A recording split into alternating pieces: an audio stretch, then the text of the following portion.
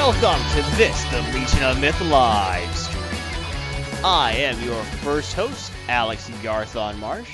With me, as always, is Brett Heathen Dog Grissomer. Hello, ladies and gentlemen, welcome. I hope you have a good time, and I hope that we find you well. Our show has again a special segment, and Garthon's gonna tell us what that is. But I'm gonna have a whole lot of comments afterward because I went on the YouTubes and watched Max Liao's full gameplay on the game that he is reviewing. You're getting all ahead of the order we do things. I know, but I'm so excited to talk after this because I watched him play and I can't wait to describe it to people. He's talking about our first segment today, which will be Max Liao's Celestial Wisdom, reviewing The Long Journey Home. Up next, we're going to have Heathen Dogma, his Shadowrun extravaganza of excitement. And last up today is Garthon's Comic Pull. We're going to talk about Secret Empire and Dr. Aphra. Haven't heard from her for a while. And in the RNG segment, which we'll kick the end off of our show, we are going to talk about such exciting topics as we'll let you know then. But I'm going to sneak in some Final Fantasy XIV stuff because that has been on my mind. All right. Expansion's coming. There's been big newsletters from Yoshi P talking about what's going on. The white mages are angered. I am a white mage.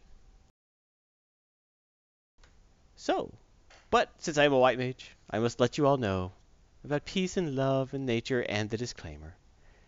The opinions expressed in this episode are solely the opinions of the individual host or commentator and are not representative of the entire Legion of Myth organization. While we make an effort to provide a family-friendly atmosphere, there may be the occasional use of foul or even offensive language. Thank you for your understanding and continued viewership.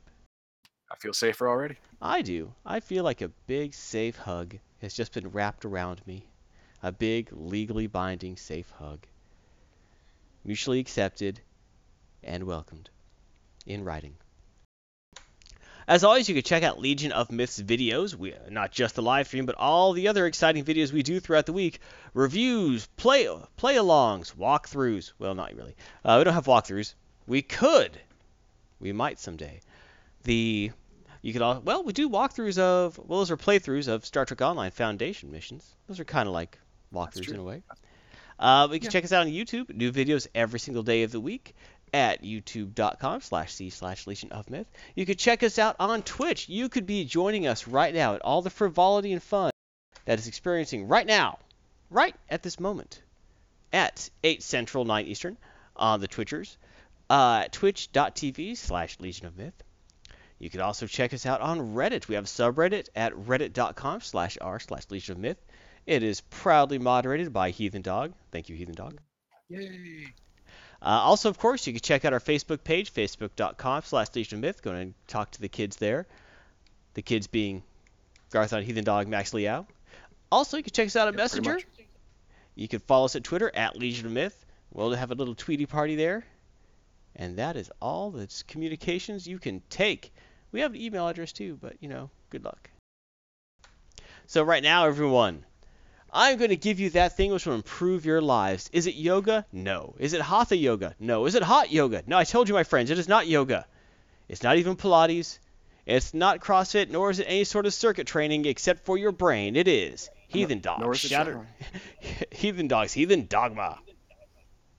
All right, everyone. Before we leave this the splash screen, which of course I want you to note is based on first and second edition rules. The last several times I've done this segment, I've spoken about the archetypes, and I've done 2 at a time, just because it seems right, seems natural. We talked about the popular ones. We talked about good ones, bad ones. We talked about ones that people don't play enough. We talk about ones that people play too much. Today, we're going to talk about 2 archetypes that I think, why are they here? These are the dumb ones. Check them. That's really not a nice way. How about the pointless ones? No, I'm going to go with dumb. Oh, just they can't hear. Well, then they can't sue. Actually, dumb is can't speak. Sorry, I apologize. There you go. That's true. All right, now the first one is rocker/entertainer. In the first and second edition, it was rocker. Now you are a professional or semi-professional musical artist. Why is this a thing? I can I answer mean, that. go ahead, please tell me. It's a very common archetype in cyberpunk literature. Yes, but in the world of Shadowrun, you have to dump so much into being you don't dump so much of your character creation into being a successful artist. You cannot be a successful Shadowrunner. That's true, but you know what? There's always someone who wants to play the bard. Bards at least help everyone else. Not really in second edition. Okay, but in a rocker is helping. No, I'm gonna get no. Well, we could get to that later. No, we're getting to that later. Okay, and the next one is a burned out mage. A burned out mage is a mage or that started out. He was young. He had his full magic attributes. Something happened.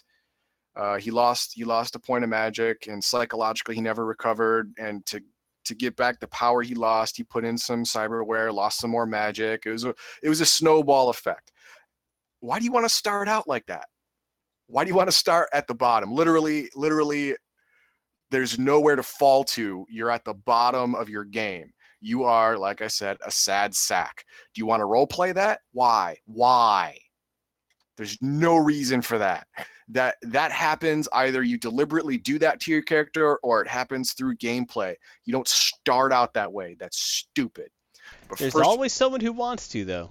No, I've never. Usually the same guy who played the bard last game. No, literally nobody in any Shadowrun game I've played outside of a con, which someone had to play a rocker because it was part of that particular story. No one ever chose to. I swear to God, in that con, we Rochambeau'd for who had to play the rocker. Right? I probably would have chosen the rocker. I played rockers. And everyone around you would have given you a great sigh of relief because no one else want to play it. All right, now we're gonna take a Rockers are role-playing intensive, my friend. Yes, but they're mechanically weak. Mechanically that's not their strong useless. point. No. I'm going with useless. Go ahead, but useless. That's not why you want a rocker on your team. Okay, now we'll get to that when we get to that. Let's take a longer look at the rocker. All right, now, what's the good stuff about a rocker? Well, if you want to play Shadowrun without Shadowrunning, you can play a rocker. What is a Shadowrun? You are a Shadowrunner. Goes on missions. He gets paid to do something illegal or quasi-legal, and then take whatever he has gotten, stolen, acquired to a fence or a middleman to get to the person that paid him to do that. Then he gets the money. That's the thing. Now, to do that, a certain level of anonymity is expected. You are not that. I'm sorry, man. You're famous, or at the very least semi-famous. People are going to know you on sight, and that's just dumb. That's not a Shadowrunner. Now, you need a very specific campaign, and the only one I can think of, I'll open an idea for you in a minute, Garthon, but the only one I can think of isn't really Shadowrun still, but you can be some kind of agent. Okay, you are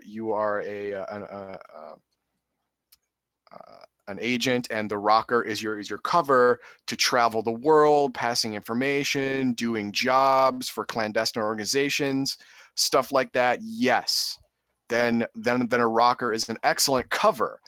You have to make sure that your face is completely obscured when you're doing your actual job, but being in the city creates chaos. It creates, pandemonium, especially if you're very famous, Maria Mercurial type famous, then yeah, I mean, that's all that confusion is only a boon for you. All the police are distracted with crowd control, all that stuff, and they're always they're camped out around your hotel or whatever hotel they think you're at. Sure, great.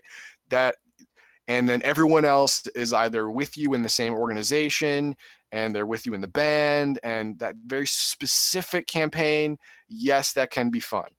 But in any regular written Shadowrun campaign, being a rocker, no one else is going to choose rocker. You're all alone, and shoehorning you into a campaign is going to be difficult at best. Now, Garthon, go ahead and give me an example of a campaign that a rocker will shine at. Go. I will say any normal. Well, there's no such thing as a normal Shadowrun, but there's no such thing as a normal Shadowrun campaign. But in an average Shadowrun campaign, a rocker can be a very useful character. I played one, as a matter of fact. That's why I could kind of defend them. Um, when I played a rocker in a Shadowrun game, my character was not famous. I was a struggling rocker, you know. I was maybe city famous. But the idea was he would use his runs as inspirations for his songs. He would never say, "Woo-ha, we raided such and such corporation and we shot this dude." Yeah. No, everything was couched in, Tolkien-esque language of, "Lo, we did assault the gates of Mordor," that kind of stuff. Basically did a big heavy metal thing about it. He turned his runs into heavy metal songs, which sometimes I'd write up for extra XP. But so he wasn't the best person on the team by even a margin. He sucked at everything pretty much. But where he was able to shine was, oh gosh, we got to get past these guards, or oh, how do we get in there? I would be able to talk my way through it. Even if they didn't recognize he's a rock star, I would be able to just talk my way through it because I had the charisma skills for it. I had the ability to talk to people. I was able to use my rocker skills and abilities to be able to tell people, say, hey man, just so I didn't have to shoot my way through everything. I could actually get us through places. And in the rare cases when I was actually recognized, I would say, hey man, I'm just looking for something. I'd be able to try and use my semi-fame to my advantage to try and get people to do things for me. Now, would I be trying to say, hey, I'm a famous rock star or semi-famous, in the middle of a firefight? Heck no. During a firefight, I would have my head down with my stupid blaster trying to shoot people. But it could work in that context. It's like I said, a lot of times it's the same mentality as playing a bard. A lot of times, you're not going to shine in combat. You're going to shine out of combat and use that to your advantage. If your entire campaign is just firefight, then the GM says, okay, you go through some rooms, you find out that the bad guy is actually Jim Davis, and he just came through the door. Combat. If you're playing that kind of campaign, rocker's useless. If you're playing where the game master actually has a living world set up where role playing is rewarded, a rocker is a great character to have with you. Is that it? That's it. Okay. All right. Everything you just said that a rocker can do, a mage can do better. All right. Moving on. No. Yes, A mage can use spells to yes. try and get something done better. And the it instant gets it all people done realize better. you're using magic on them, they shoot you. Oh, the people you're talking through are guards and paid security, like like mall security shit stuff. Sorry, and yeah, mage does it all better. Not always. Now Always. now the bad part, which is pretty much all of it, is like I said, is the fun really there? You're probably not playing Shadowrun if you're in a rocker campaign. And then I disagree because there's I know. so much cyberpunk literature said. that revolves around that. I know. You've said it, and I've ignored it. That's because you can't stand looking at truth, and I understand that. No, I can't stand looking at rockers. Now, you in the example you gave was not very famous at all. Now, in the later editions, I read up on this. You can actually buy fame in the beginning. All right. Yeah, but why would you do that? So you can be famous from jump, which is the only reason I think you'd want to play a rocker, just because when you're famous, you get free stuff, and that's cool, and that's great. Now, but that makes you very recognizable. Money for nothing and chicks for free. That's right. Now, in any written, I'm gonna say written. I'm gonna say published. There you go. Published adventure or campaign that I've seen. Recognizable is not a boon. Right. Usually that would be a hindrance in just any published work. Yes. I'd agree with that.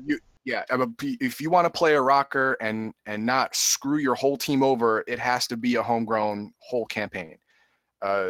Even no.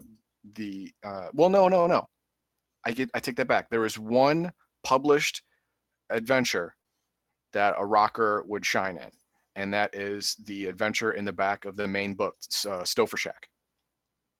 you could probably stop the violence before it starts if you're a famous rocker walking into a Stouffer shack in the middle of the night that's That's being probably robbed. true.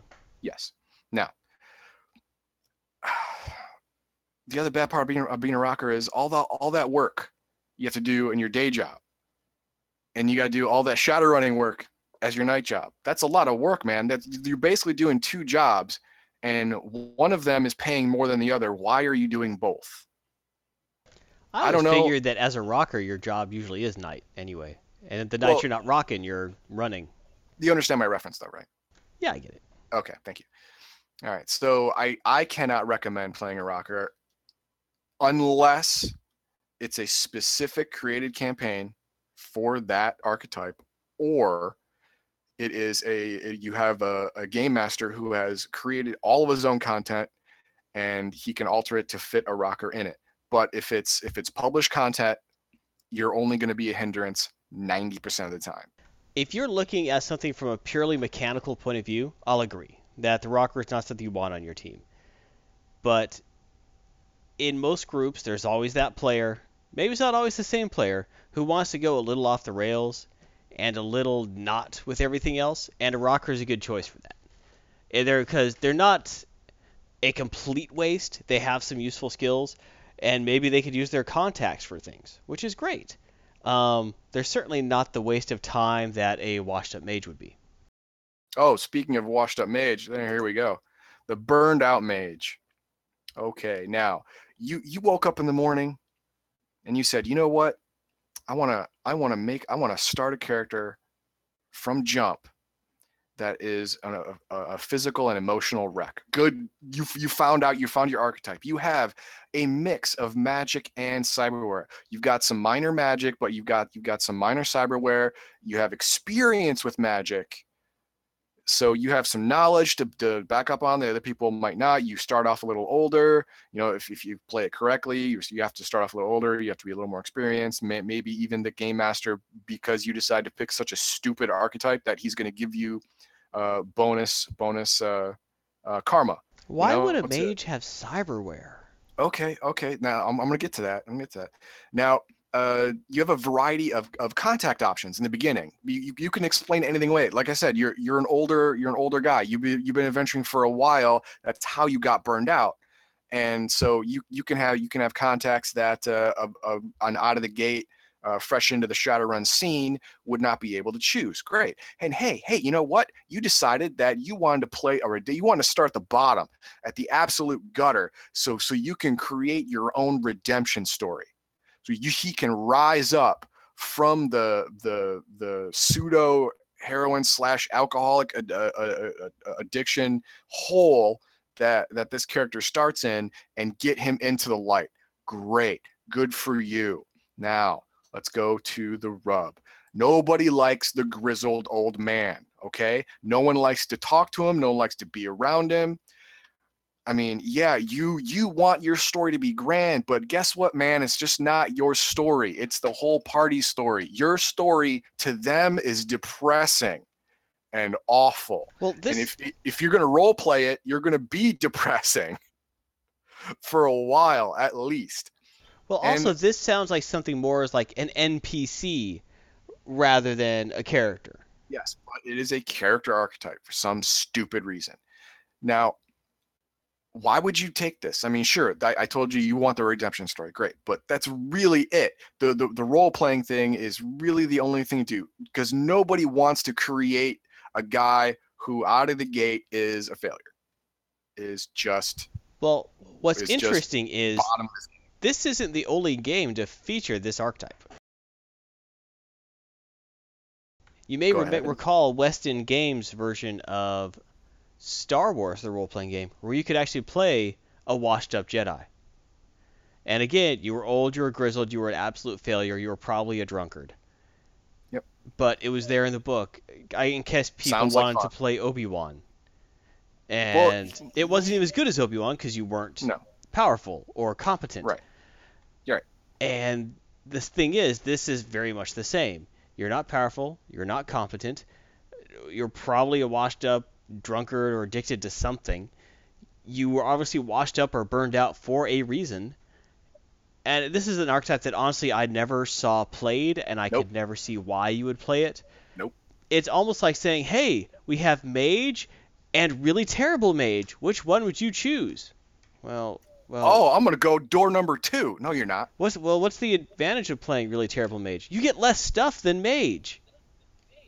Okay. Yeah, yeah, and you have to role play like your life is crap, and that means everyone's gonna look at you funny because you have to, if you pick this archetype, any game master's gonna first, he's gonna side eye you and go, okay, you want to jump into this hole of vipers, then fine, then you have to role play it. So every time you open your mouth, people will let you go, oh god. Well, also it's going to be along the lines of, all right, men, we're an elite shadow running team. We do the missions the police can't do, that the FBI is afraid of, that the KGP is our fears. So who do we have? We have 2 street samurai. We have a mage, and we have this guy who said he was a mage at one time and smells kind of like fish. You know, Yeah, what are you even doing there? yeah, exactly. And can you count on him? No, you can't count on him because he failed himself. All right, Right, he might have been part of another Shadowrun team. It's yeah, like, and what happened they're to your all last dead team? now. Well, they're all dead. Yeah, exactly. That's the thing. That's the thing. You have to start off older, Shadowrun for a while. Where's your other team? You got to come up with a response to that. And They kicked me out because I was yeah, drunk yeah. all the time. Any Well, welcome to any the team. any response that resembles the truth is going to make everyone kick you out of the new team. So you have to lie, you know. But here's how you become. Okay, now this happens during roleplay. You're a mage. You know, you got your full magic rating. You know, you're good. You got your spells. You're riding the wave of power that is wielding magic in the world of Shadowrun.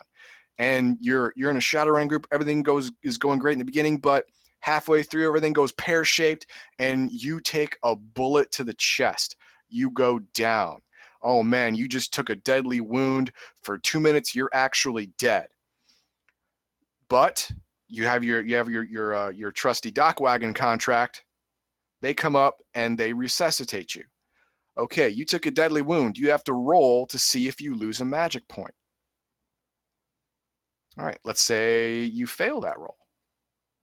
All right, now in a dock wagon contract, you have to say if you're a mage or not, because if you are, they have specialized tools, so they don't give you super synthetic drugs that makes you get lots of minuses to a roll to retain your magic. But you know, so they're professional. They didn't use any of that stuff, but you just got unlucky and you lost a point of magic. Okay, it's not the end of the world. You're thinking everything's fine. Not the end of the world. Everything's cool. You just you get a power focus to augment the magic you lost, so you can still cast spells as powerful as you could before. Great. Okay.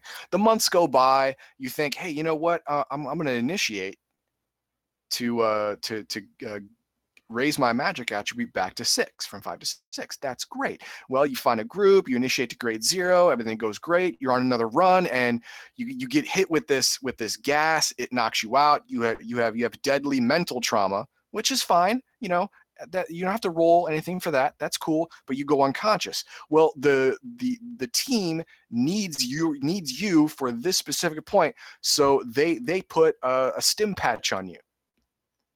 And you're not allowed to use those. Trauma patches and stim patches are dangerous. You roll and oh man, you lose another magic point. Now psychologically, you cannot connect to magic anywhere near as well. You're 33% less magically powerful than you were just 6 months ago. You can't let it go. It's gnawing at your soul. It's in your head. You're a failure. You're a failure. You're a failure. So you know what? This initiation thing is taking too long. It's going to be years before I'm going to get my magic back. I need power right now. My group is depending on me. So you get some cyberware. You lose another magic point, but you get some wired reflexes to make you faster, so you can shoot off spells maybe faster, stuff like that. That's great. And it's a snowball. You keep going until one day, years later, you're sitting around with freaking magic attribute of 1, wired reflexes, dermal armor, and For some night you got really drunk, and for some reason you got a cell phone installed in your ear. For it's like the burned out mage's equivalent of a tramp stamp. And then there you are. That is the progression of a burned out mage. It happens either on purpose or through circumstance throughout a campaign. Starting off that way is absolutely inconceivable, and that's why you don't see anyone playing this. I've never seen anyone play it. You've never seen anyone play it. No one would want to, because this is the point at where people retire their character. Like, okay, no, I'm done with this. I'm gonna roll up a new character. That's what people say when a mage gets to this point. they quit. So why would you want to start at the quit point? Why would you want to start at the point where the guy's already given up? It doesn't make any sense mechanically or thematically, really. I don't even understand why someone thought it'd be a great idea to put in as a playable archetype. When if you wanted to do this, honestly, play a mage and roleplay everything else. Yes. Play a mage and then role play the descent into Burned Out Hood. You can do that. That's fine. Or even role play starting out Burned Out. Like, aren't you a mage? I was a mage. I've forgotten. I don't do that running anymore. We need your help. You need to come out of retirement. I'll do one more run. You could do that. Yeah, and that works out great. Start out with a brand new mage character. Yeah.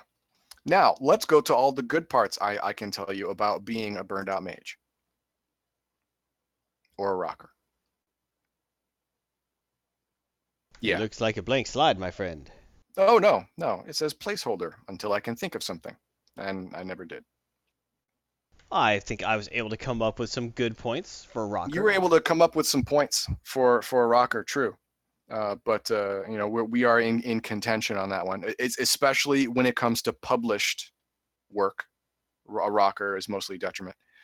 But we are in agreement that Burned Out Mage is just stupid. Yeah, the Burned Out Mage there's no point to play when. There's never a time. I can see conceivably a time you're saying, dang, if there's a rocker with us, this could be useful. It'd be rare. But I could never see a point where you're saying, I really wish we had a Burned Out Mage with us.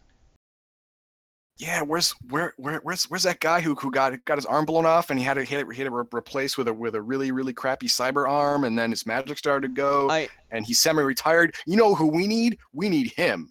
No one's ever going to say that. The only time I can see that is if your characters vitally need to get information from a VFW, and then maybe a burned out mage would be able to walk in and talk about the war until they gave him the information he needed. Exactly. That would be useful. But again, I have never been in a situation where going to a VFW in a Shadowrun campaign was advantageous in any way. Right. The game master would have to go out of his way to make the burned out mage seem, wow, good thing we have that burned out mage. And even if you want the role playing challenge, like we said before, there's no reason to have a separate archetype for it when you could just role play it through a standard mage. Yes, you can. So that's it. Those are the dumb ones, the ones that I cannot recommend in any way, shape, or form to anyone, either beginning their Shadowrun experience in role playing or even seasoned veterans of Shadowrun. Unless your campaign is super specific.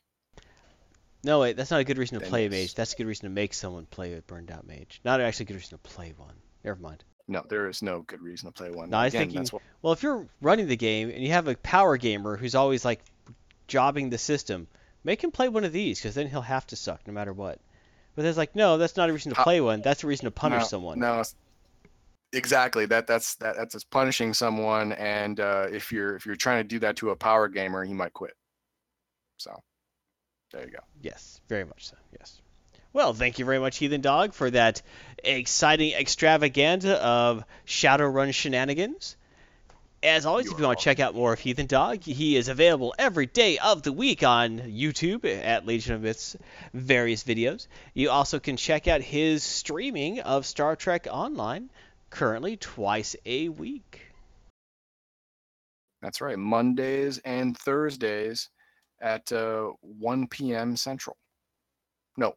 Noon Central, sorry. Noon, 12 p.m. Central, Mondays and Thursdays every week. Absolutely.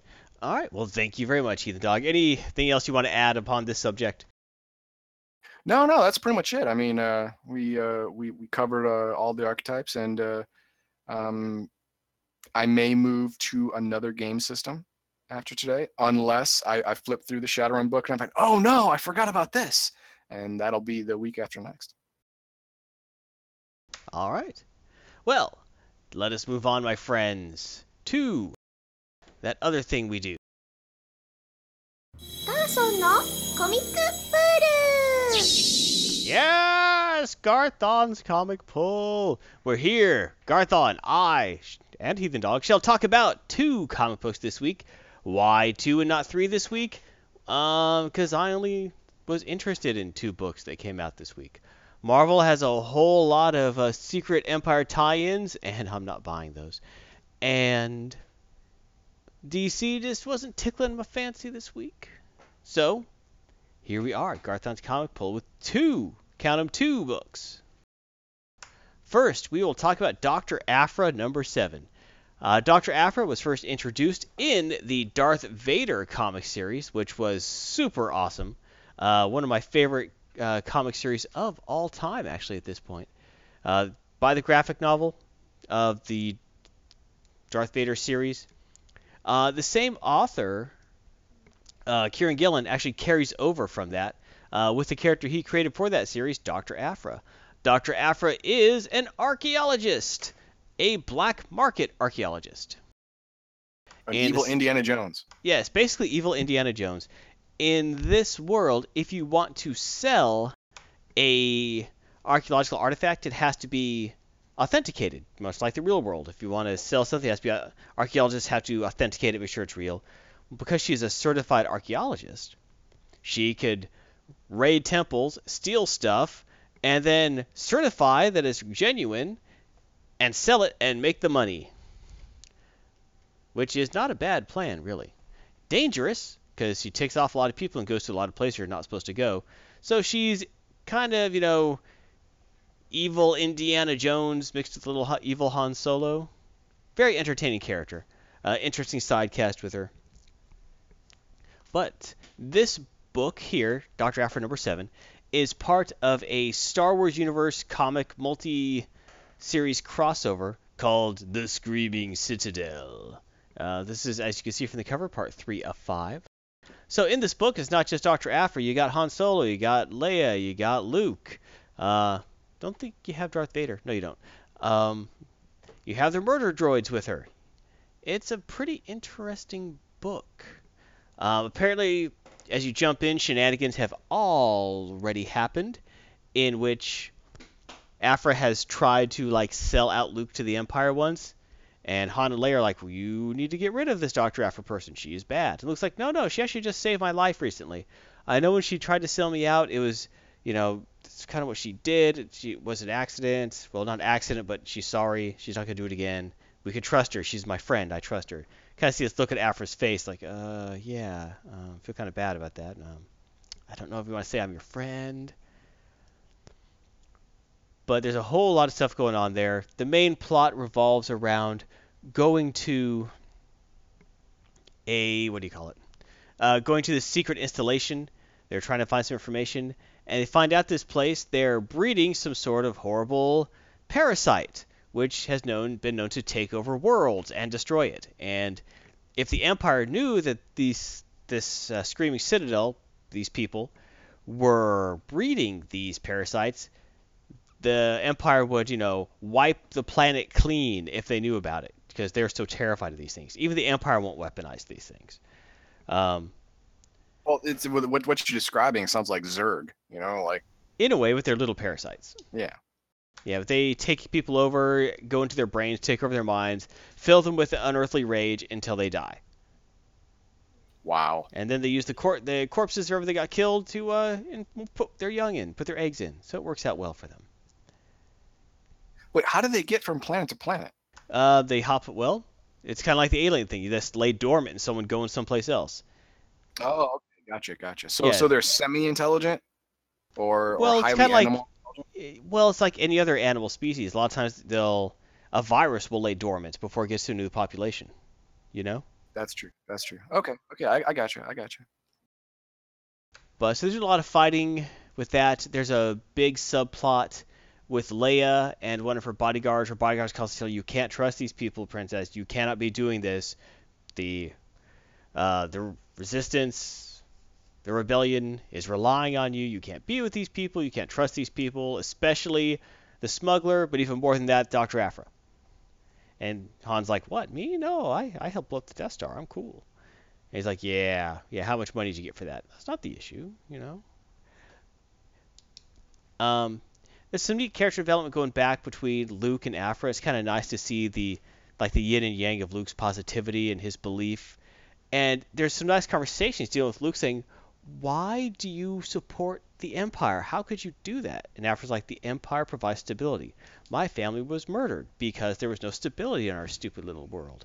And so the Empire can provide safety for everyone. They're not the nicest of people, but you know what? Sometimes on the fringes, you got to crack a few heads.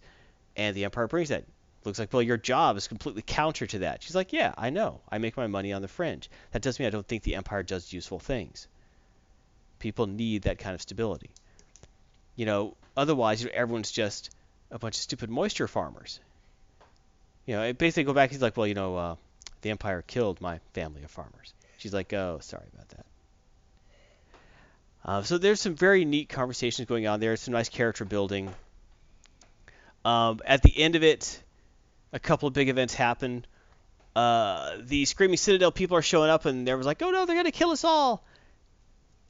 And one of Dr. Aphra's associates, not friends, kind of a hireling, a bounty hunter Wookiee, whose name I cannot even attempt to pronounce, recently fell in combat with someone else. And the murder droids say, oh, don't worry, I can help you. And they actually grab one of these horrible alien parasites, implant it in the nearly deceased Wookiee's brain, which wakes him up, drives him into a horrible Wookiee rage where he starts tearing these bad guys apart. Having a rage-inducing parasite in a human or any other race is bad enough, but in a Wookiee who is prone to rage-induced behavior to begin with is super stupid. Yeah, as long as you point him in the right direction, it's okay for you. And as long as the parasite isn't allowed to go out and breed, that's okay too. But I think their opinion is screw this world. I don't care about it anyway. Because the people who did this are not good guys. They are the murder droids. They actually would get a big giggle out of watching every life form on the planet get infected and die by this because it wouldn't affect them. They're droids.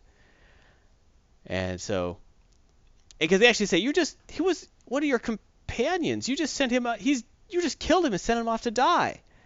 And he's like, they're not my companions. You just sent your own droid out to die. Isn't that the same thing? Like, no, I wouldn't really. It's at least the same to me. It's like, ooh, little droid rights action going on there.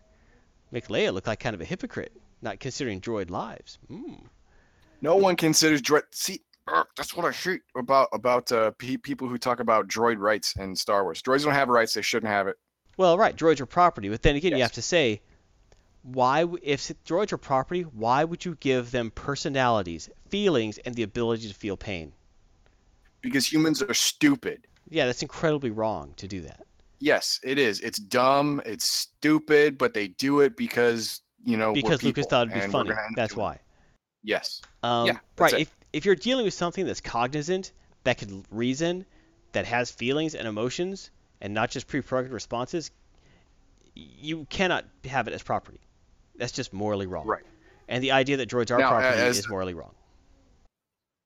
Right. As a side note, there was an official write-up for the Millennium Falcon, where the reason that Han Solo and Chewbacca can fly it by themselves, when it really requires a greater amount of crew, is that he has droid brains slaved to do some of the tasks that a crew would do. Makes sense. So there you are. I mean, he took a droid program, put it into a ship, and said, "Now you do this," and just forgot about it. Then didn't mention it in any of the As movies. long but as they're not it's- fully cognizant and like they're just running routines. Come on. He probably stole a droid or bought one off the black market, took it apart, and had Chewbacca install it without actually changing it in any way. That's probably what happened. Yeah, something like that probably happened. Yeah, that's wrong if that's true. Yeah, But I don't care about droids, so I don't really care so about yeah, that. they're not people. But that's another argument, I suppose. But also the other big twist at the end was after they had the argument about, my family were farmers who got killed, and she's like, "Oh, I'm sorry, Luke." And he's like, "It's okay, I understand. It's, you don't really know." It's like, "No, not about that. About this." And then like the doors open and it's the Empire, and she has completely sold him out again. Because that's what she does. She's not a trustworthy person. No, she's not. She's an awful person. No, she's an awful person. That's kind of what makes it entertaining. That she's an awful person. She has a moral code, but selling out some loser wannabe Jedi who you just met, the guy who blew up the Death Star, the Empire's offering a ton of money for, yeah, that makes sense. She would do that totally. You're not family. Even then, if the bad news happened from her own father, she would sell her own father out. Anyway. So how does Lucky Luke get out of this one? They don't say. That would be in part 4 of the Star Wars The Screaming Citadel. Which Dun, dun, dun. Probably in Luke Skywalker comics. Who knows?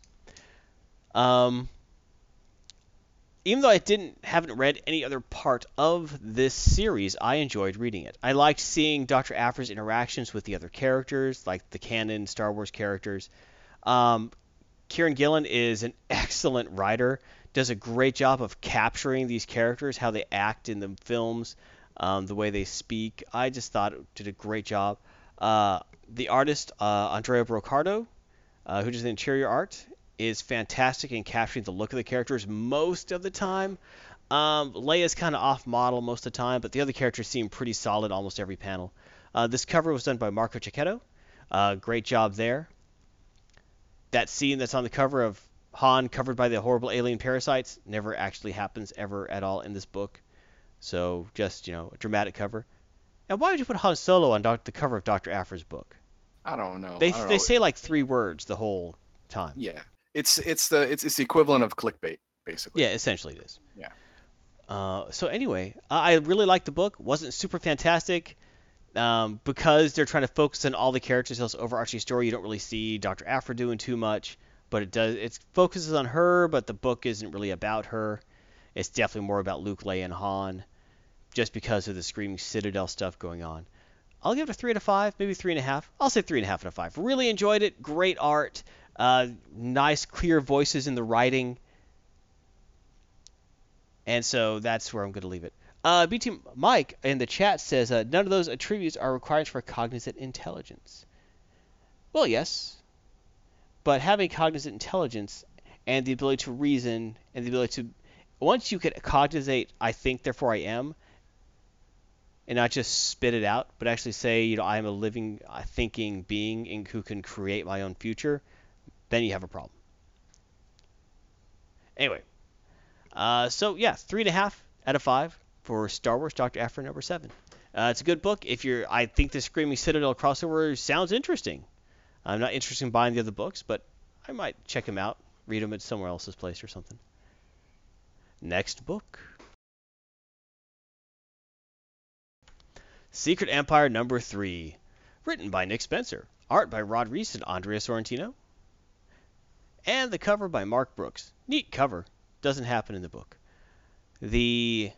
So, last week, Heathen Dog and I reviewed Secret Empire number 2. And we tore that book apart because, well, it deserved it. It was bad. Yeah, it is literally in contention for the top 5 worst comics I've ever read. It is up there. I mean, it is climbing that chart the more I think about it. Yeah, it was just bad on so many levels. It wasn't even bad because it wasn't written well. The writing was decent, but the overall story is bad. The characters lost voice a lot. Anyway, we already talked about that. We're talking about Secret Empire number 3. Which is better, I guess, than number 2. It's better because it couldn't be worse. No, really, yeah. I mean, like I told you earlier, the Secret Empire number 2, the bar was so low you couldn't even trip over it. This one, this one, you could actually stumble over this bar. I think an expert limbo master could limbo under it. But that's one of those like Olympic limbo level type people. Like what's his name from Futurama? Yeah, exactly. Oh Yeah. gosh, I forget his name. The accountant who was on the Olympic limbo Yeah, team. I forget his name too. Ah, dang it. Yep. He's Jamaican.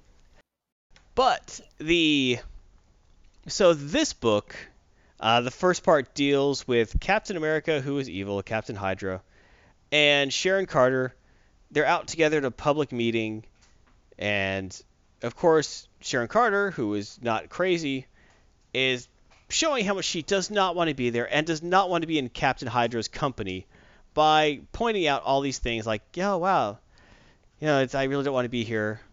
He's like, but Sharon, you've been cooped up in the apartment for weeks. This is the first time you've seen sun. It's like, yes, because your handlers won't let me leave. It's like, well, if you didn't try to escape all the time. Yeah, it's just, why is he even trying to make a relationship with Sharon work I know. I when don't she understand it either. hates everything about him? Yes.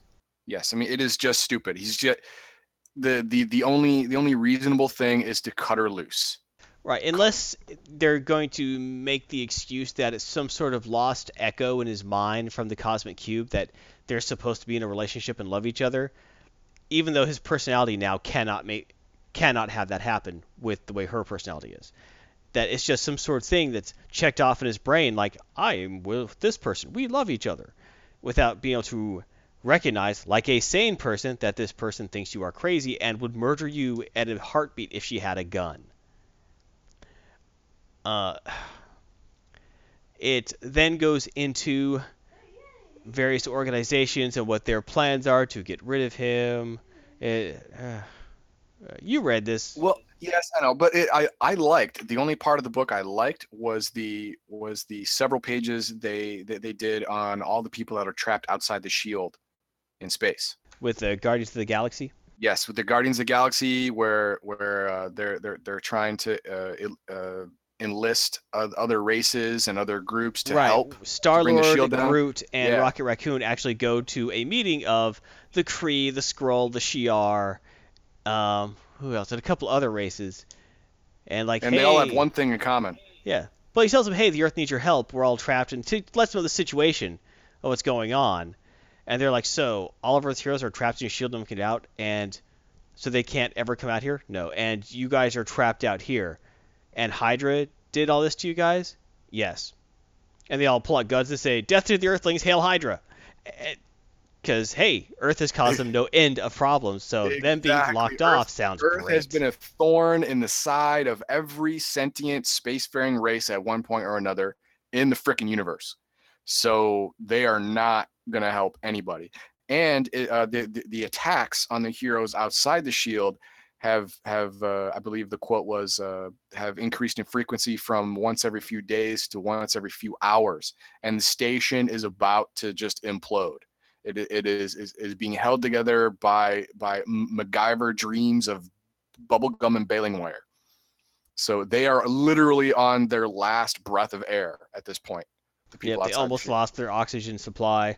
Their most powerful hero is pretty much out. Of course, what annoyed me at one of those panels was like, we don't have anyone with that kind of power, and they're showing Starbrand in that panel, like behind them eating at a table. Starbrand is at Quasar's power level. Starbrand is Earth's natural defenses against the universe. The Starbrand and the Nightmask together are more powerful than Quasar. So that kind of really annoyed me that the artist showed Starbrand in that panel. Because maybe the artist was saying, hey, there are characters who are that powerful, who you do have. Maybe that was the artist kind of sliding that in, which would be kind of entertaining if that was the case. I know Starbrand started out New Universe. I understand that, and New Universe sucked. Everyone knows that. But Starbrand is mega powerful. Right, and if the artist actually did slip that in there, that means there's dissent in behind the scenes in the production of this thing, which is even worse. Well, I'm sure there's a ton of dissent with this storyline inside of Marvel. There has to be. I cannot imagine that when this storyline was proposed, everyone at Marvel stood up and applauded. There had to be a lot of people saying, whoa, this is a very bad idea. You're taking one of those beloved characters in all of Marvel history, Captain freaking America. His name is Captain America. He's been known as a comic book hero since World War II.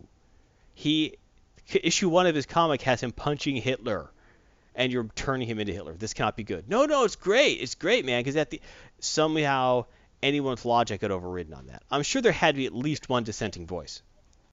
Oh, at least. I mean, everyone side-eyed each other at that friggin' staff meeting. I would hope so, but somehow it got through. Yeah, what I want to ask though is I missed it. I must have missed that issue. How did Quasar go down? That was in Secret Empire 0, I think.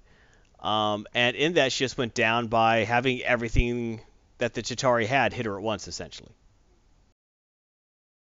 That is nothing special, just... Oh, okay. Just, that's the way it is. Yeah, just that was... They basically... Quasar... The current Quasar is new, so she's not fully in control of all of her powers like the previous Quasars were. She's inexperienced, but she means well. And honestly, the current Quasar they have, the Nega bands or whatever gives Quasar their powers, the previous Quasar retired, and Captain America was in charge of the bands. And at that time, it was post Evil Cap time, but he wasn't in the open as being Evil Cap. And he was Secret Hydra. He was Secret Hydra Cap, and he, with Shield, went about choosing a new person to wear the bands. And then there was this and they were actually going through this whole training program and all that stuff. And then there was a catastrophe where they were attacked by the Chitauri. They're like, we need Quasar now. And he set it up where this inexperienced girl who had no business with the bands ended up with them. So he engineered that.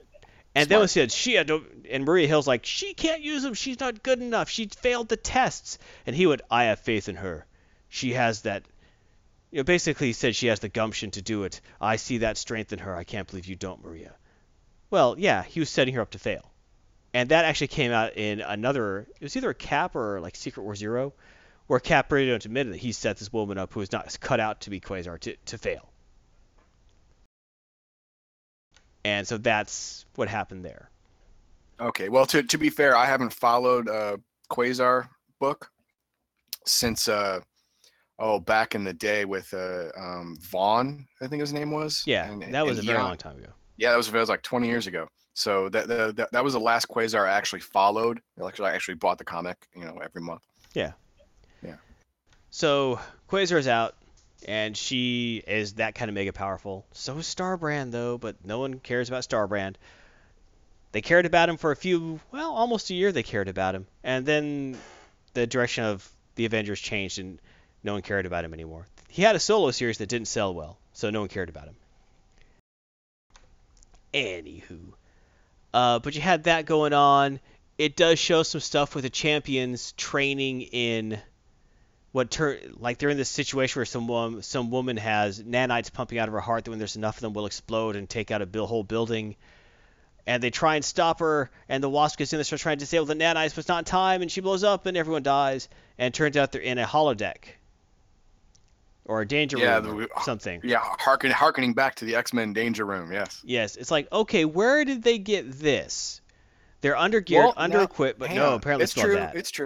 It's true, but they did say they were in an old Pantheon facility, and that place probably has the highest tech around because it was the Pantheon was led by a guy who's basically immortal.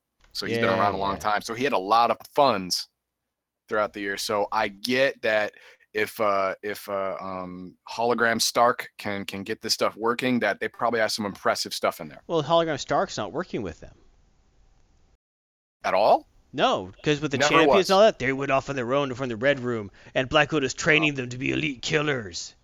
Okay, well, they're a splinter group now, but they weren't before, so I'm sure that. Well, Stark's not supposed to know about that secret facility. That's why they went there. Oh, okay. I'm sorry then. Then yeah, I don't know how they got it working. Maybe it was already working because Black Widow had it set up previously. Who knows? Maybe so. But Black Widow is really pushing the whole killing the whole philosophy of. Right. Basically, she pushed at them like, you failed this mission like you failed the last 7 simulations I set up. Well, they're no-win situations. They're Kobayashi Maru. It's like, no, you could have won this. How? And I think Nadia, the Wasp, says, well, we could have killed her. but we're not going to do that. We refuse to do that. She's like, well, then why are you even here? You're going to fail every time if you're not willing to do that. Which, it really bothers me to see from Black Widow. I guess they're trying to say that Black Widow's hit bottom, is willing to do anything, but she gave up killing people for a reason. She's a ex-assassin, not a when things get tough time to start assassinating person, you know? It's like, oh man, this is actually going to be kind of hard. I guess I'll just start killing people. No. I don't buy that from her character. Just like I hated the last issue where she's like, welcome to the Red Room. That was dumb. This is dumb. I'm going to take these kids with attitude and turn them into murderers. What? That doesn't... She's actually, in this storyline, she's becoming the people who made her into a murderer. She's becoming those people. And that doesn't make any sense for her character, in my opinion. No, she is self-cognizant enough to understand what is happening and to stop herself from doing this. Right. In any other storyline. You do finally get some of the superhero teams saying, hey, you know what?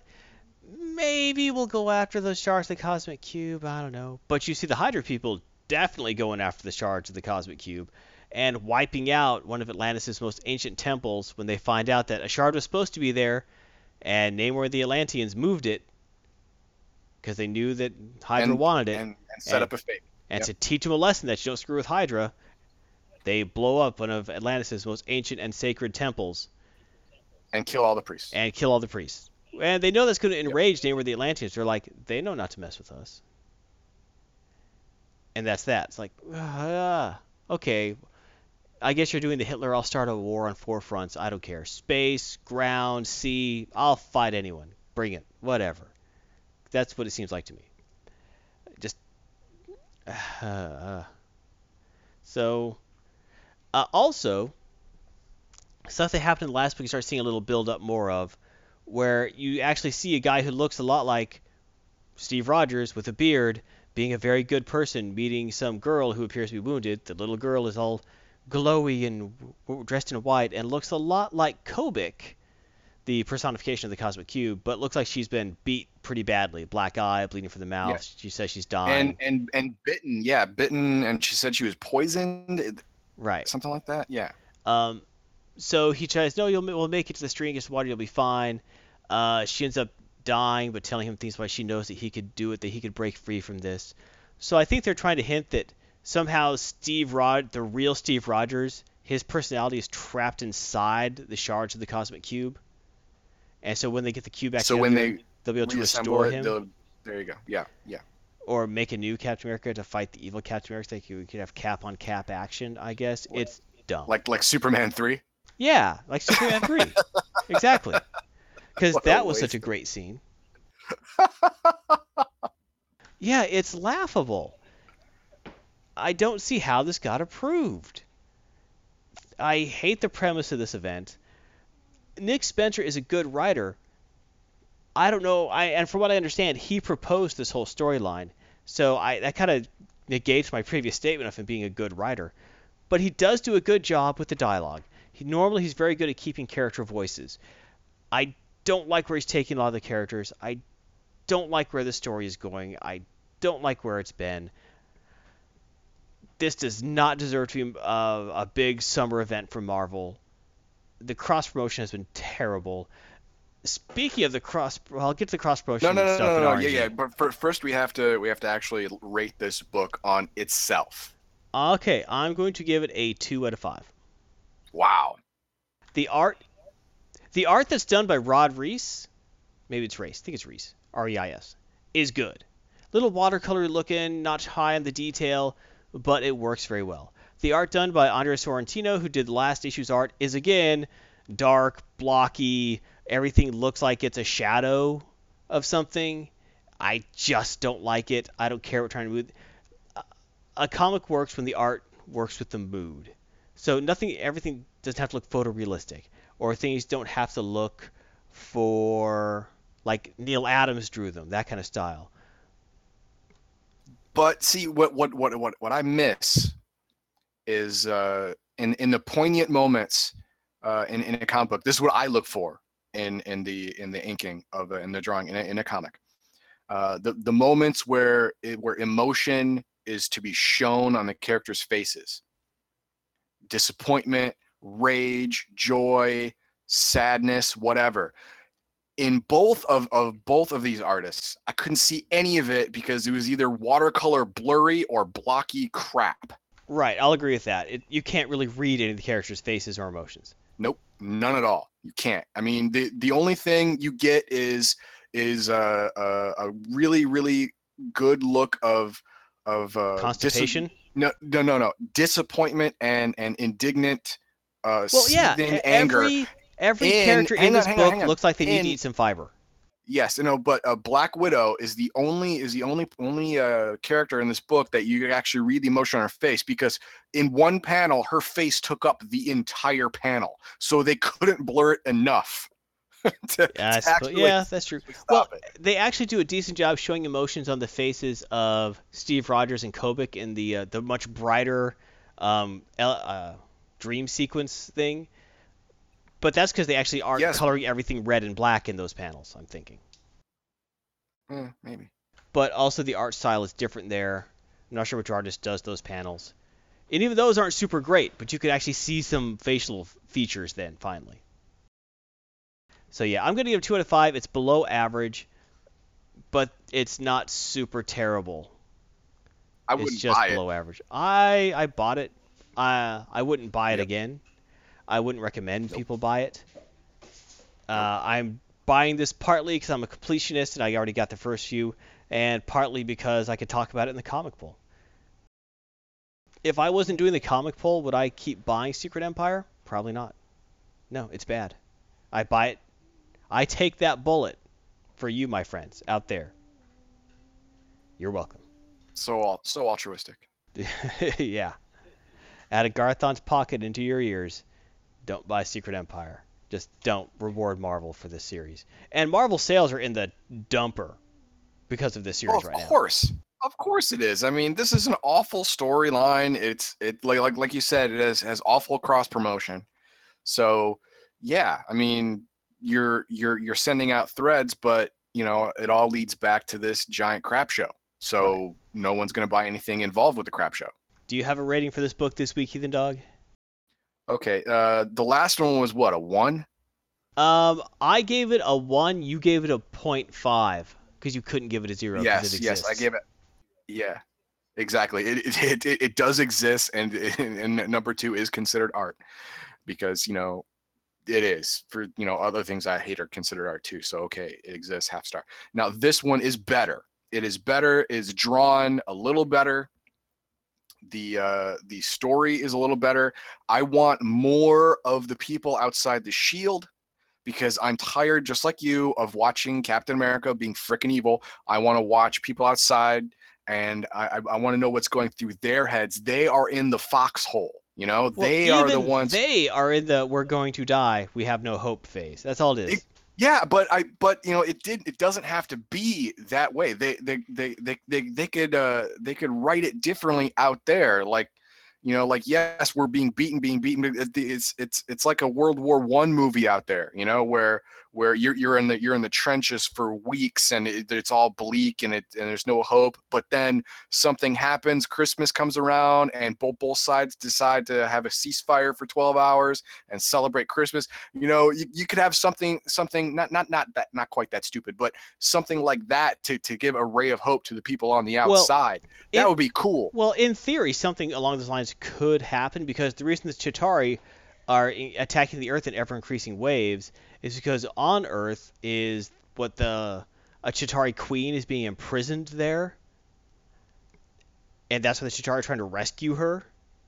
And so let's say that another Chitauri queen shows up, and she's intelligent, probably some big blobby alien thing, and they could talk to it, and they can say, "We will help you rescue this thing. We cannot get through this shield.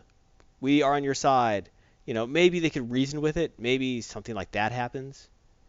I'm surprised something like that hasn't happened already. Just because they keep saying waves and waves. How many societies would throw waves and waves of ships, people, and personnel into the same place over and over and over again for literally weeks and have nobody come back, Well, or very little people the come back. Chitauri are described as being mindless drones, so they're just following an Okay. insect-like programming of Queen is in danger, must rescue, come from wherever you are.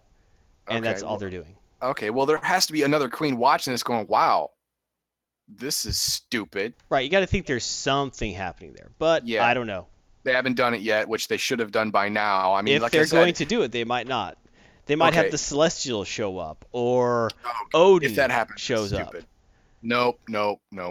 They've actually done a preview of the new Thor, and it looks like Odin with Mjolnir. Yeah, that's old. That's old Thor. That's King Thor. Yeah, but that looks like that's happening again. Yeah. Anyway, that's way in the future, so I thought. what's your Anyway. rating? You didn't Anyway, say. yeah. Okay. You gave it a 2. I'm gonna go ahead and give it a 1.5. I swear. I am the art is for you. It's the dialogue and the story that draws you to a book. For me, it's the art. Well, And art the is art definitely a big here draw for me is- as well. I'm not going to deny that. Yeah, exactly. But yeah. But you have priority, and I have priority, and I believe that your priority is former and mine is latter. So the art here, while better than number 2, is still bad. Still bad. Yeah, I agree. So 1.5.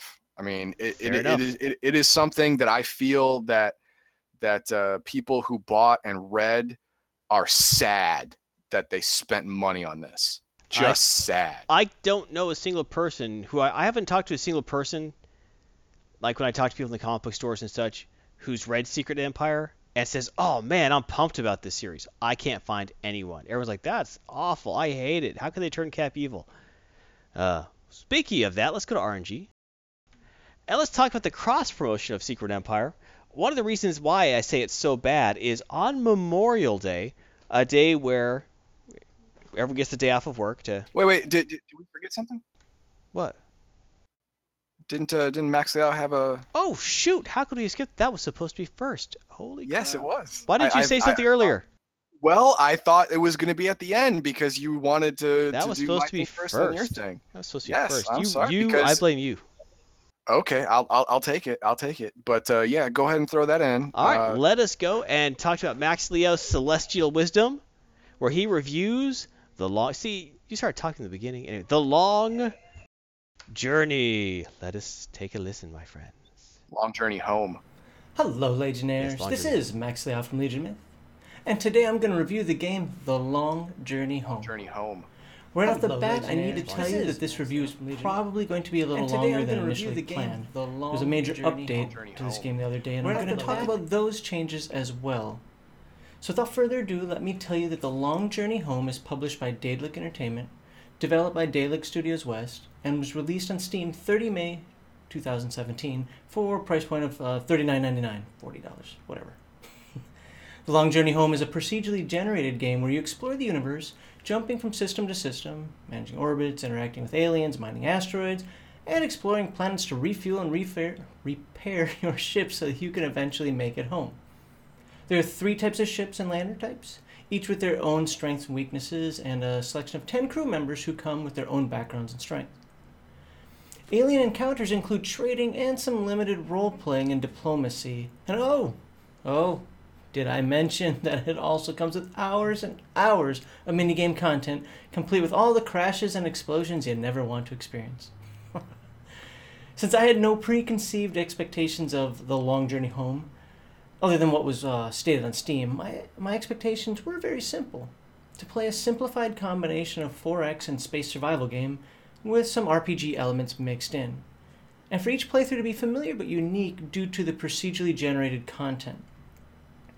At the start of Long Journey Home, you pick your crew, your ship, and your poor soon-to-be brutalized lander. Each crew member has a role to play on your ship, for example, a mission planner, botanist, test pilot, and so forth. And each one comes with a small bio that indicates to you his job and strengths. Understand that this information is not quantified via mathematics or numeric bonuses. For example, receives a +2 to repair. It's all presented as fluff.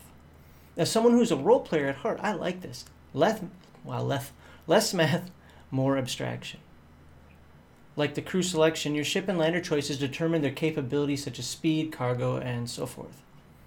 Now that you've got your crew, your ship, and your lander, it's time to determine if you want to play on Adventure Mode, formerly Explorer Mode, which is the normal difficulty setting, Rogue Mode, which is the hard difficulty, and as of the other day, the new Story Mode for easy difficulty. You do have the option to skip or complete the tutorial, which will kind of sort of teach you the basics of playing the various minigames required for successfully exploring the universe. Once into the body of the game, you'll find the long journey home to be interesting at first, but repetitive quickly. Due to the procedural nature of the game, there are an effective infinite number of universes in which to play, and the alien interactions provide you with the opportunity to buy, sell, fight, flee, receive rumors, receive information, and generally make friends and enemies throughout your trip home.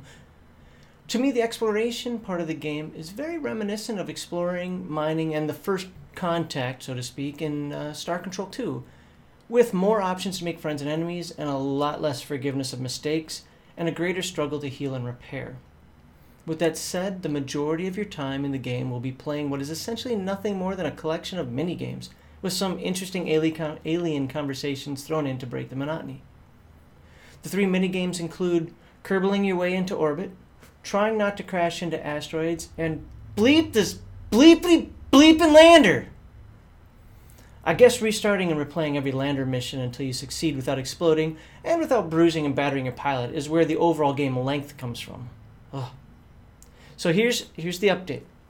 As I previously stated, after both internet outcry and some pretty poignant reviews from respected popular sources, The Long Journey Home went through a pretty major update just a couple of days after its initial launch.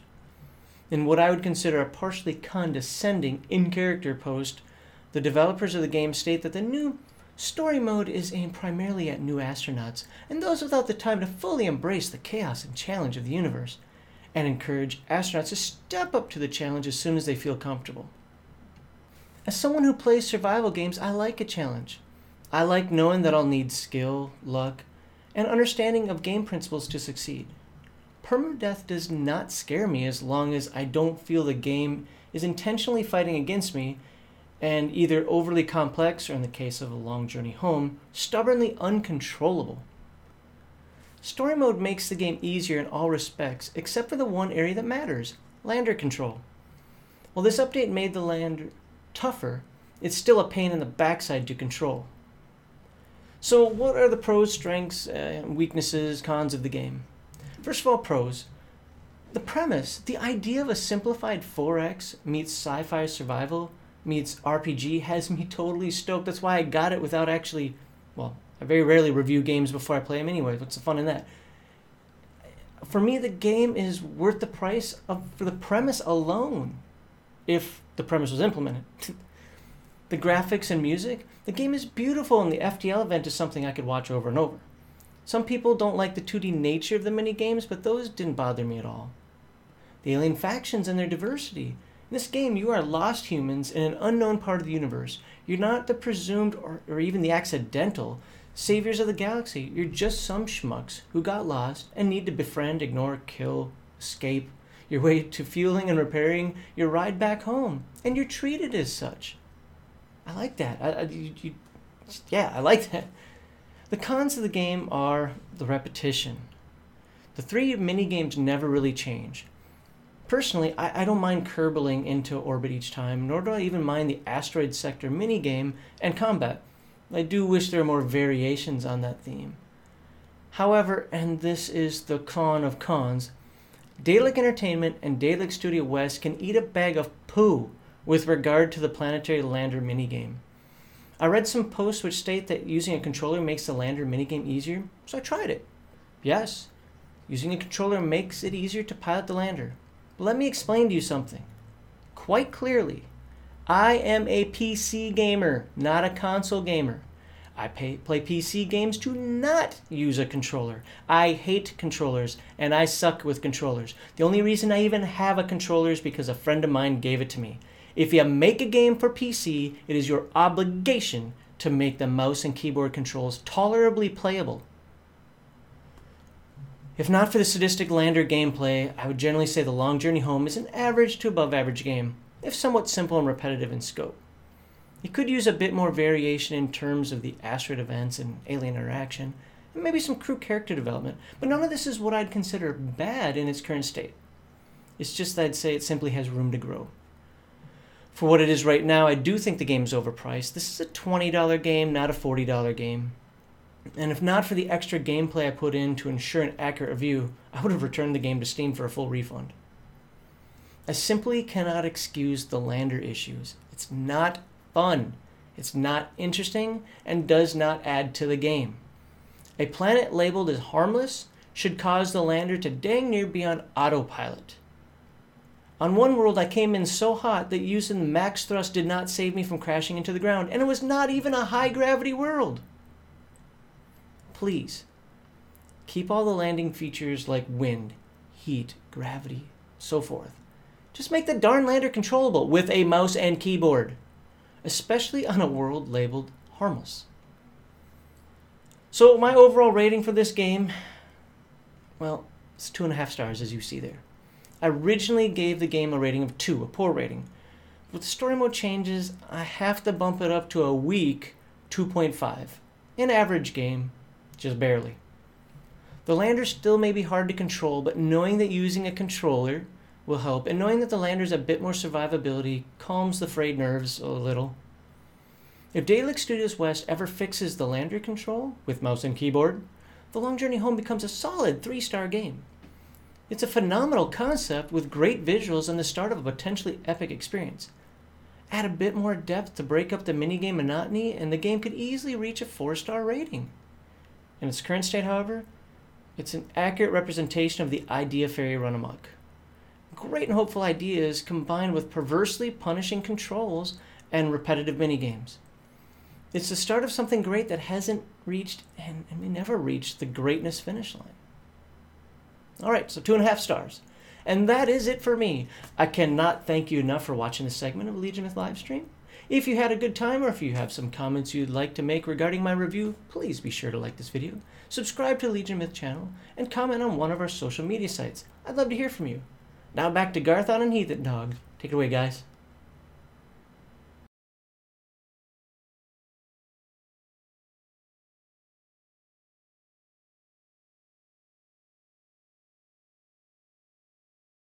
Well, that was certainly powerful.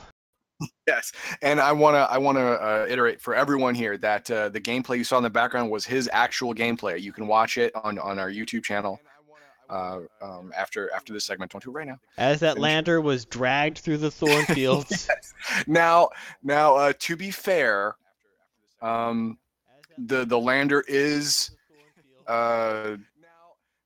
the equivalent of a flying truck. I mean, it is. So you actually have played this as well. I have played this as well. Yes. I watched him play. He had so much problem. I said, you know what? I have to try it.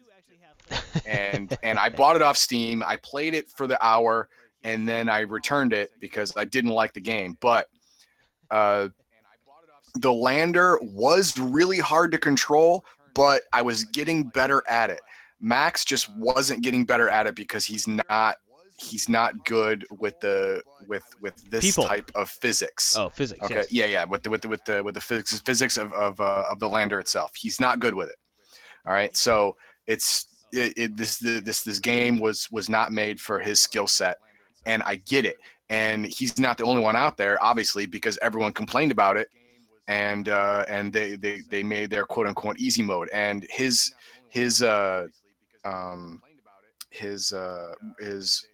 review of the whole if you're not ready to be an actual astronaut, you can use the story mode. Yeah, that is a giant FU from the developers. From the developers, and that was just a bad move. That was wrong. You could have went, okay, we're sorry. We thought this would be interesting if it was hard. Let's make it a little easier for you, just so you could, ease into it, and then maybe graduate to something harder later on. And, sorry, we only had 2 game modes. Usually all games have 3 game modes: easy, normal, and hard. All we had was normal and hard. Here's your easy. We're really sorry. This is our bad. They could have done that and it would have been fine. But no, they went the other way with it and blamed everyone else and not them. That was insulting anyone who's not as cool and elite as they are. Exactly. And I don't own a controller, and I was able to get better at the lander. And he when in the video when he said that he was at full thrust and crashed into a planet, that's true. That did happen, but that was a high gravity world. He said it was an average gravity world. It wasn't. It was a high gravity world. I watched the video. It was a high gravity world. But even on a high gravity world, okay, if you are at full thrust from the first second of landing and you literally crash into the ground, something wrong with your game. Yeah, right? something a little wrong with that. Yeah, something wrong with your game. You know, having a stock lander and hitting a high gravity world and almost crashing, being full thrust all the way, almost crashing but pulling at the last second is believable. If you have upgraded thrusters and upgraded lander, those are when a high gravity world becomes economical, because in this game you have to worry about fuel consumption, because you have to mine asteroids and land on planets to get elements to get fuel for both your lander, your ship, and minerals to repair your lander and your ship to get yourself back home. So sometimes you have to go for a high gravity world because, dang it, your scans say it's got the cadmium that you need for your reactor, or it's got the massive amounts of iron ore you need to repair your ailing ship. So, you know, having a high gravity world and a stock lander be completely incompatible is a bad move, and they made that bad move in this game.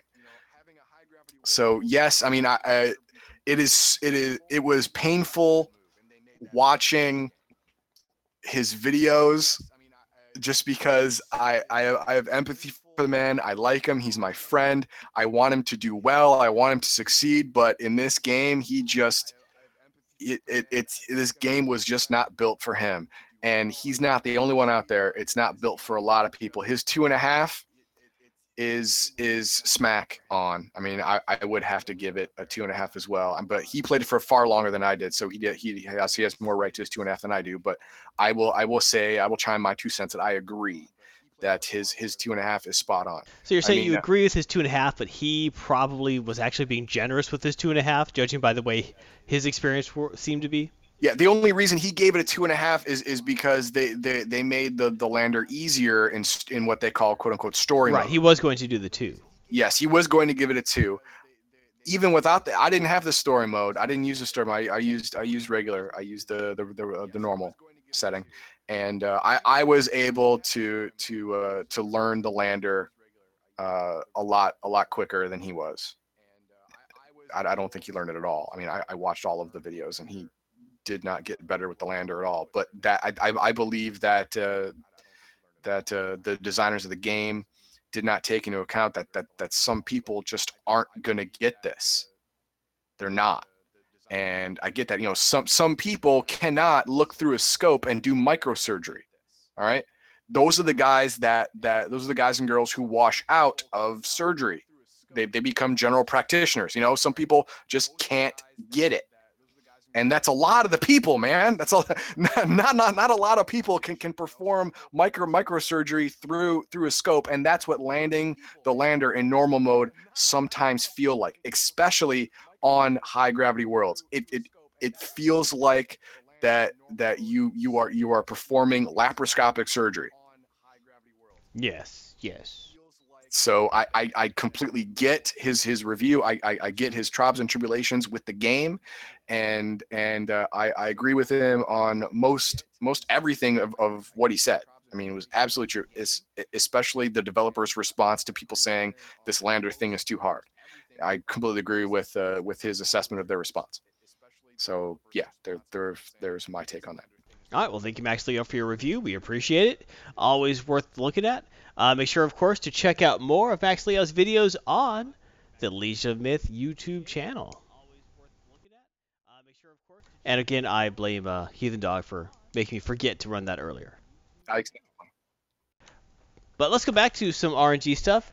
I was talking about terrible cross-promotion. On Memorial Day, a day meant for where in America we get the day off from work in general. Most people do. It's supposed to be a day to remember those who have fallen fighting in America's many wars throughout the years. Right. It's a solemn occasion where you go out and generally people barbecue because the weather's starting to turn good. Yes. On that day, Marvel put out a thing on their webpage, through Facebook, through Twitter, of an animated GIF of Captain America with an American flag waving in the background, saying, Marvel salutes our fallen heroes. And everyone immediately said, "Really? You salute him with a giant picture of Captain Hydra? Great job, guys." So it turned into a big thing very quickly. With every nerd's like, "Really, Marvel? Do you read your own comics? This guy's the biggest villain you have right now, and you're saying he is the person?" Other people try suggesting many other characters in Marvel's catalog who are veterans.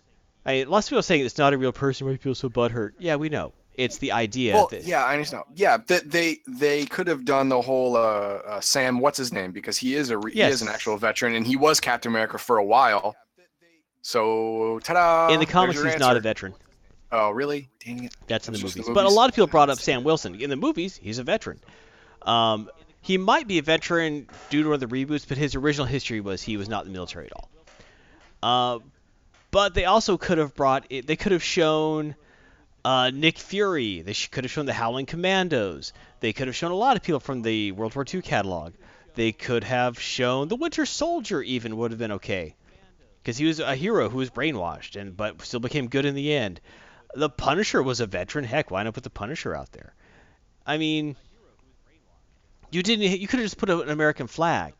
Sam Wilson would have been a better choice, even. Like you said, even though maybe his history had it or not, depending how it is now. No matter what, you should not have put Captain America there, just because right now he is your main villain. He is literally Hitler.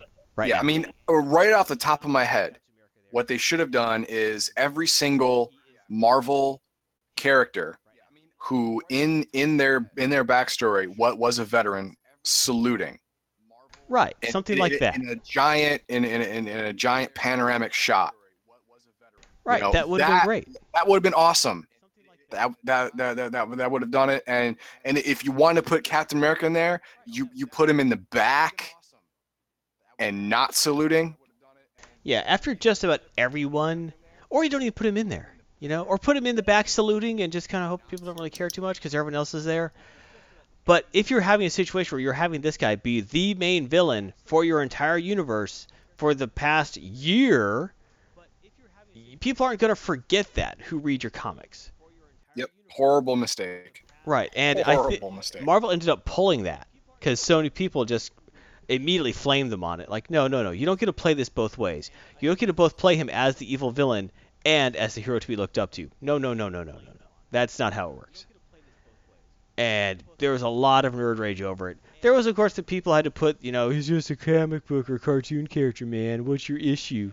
It's all pointless anyway. Well, no, they're trying to...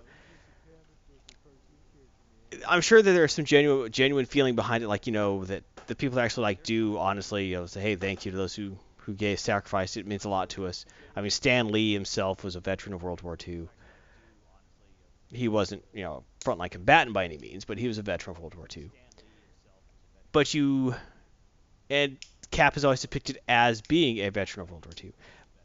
But a lot of times people put these things out, the companies do, because it brings awareness of their brand. Like, oh, Marvel cares about this thing, so maybe I'll check out their products, But if right now you put a picture of their greatest villain out there, it's just bad press. It was just an overall bad idea. It made Marvel look foolish, like they don't even understand what is going on in their own books.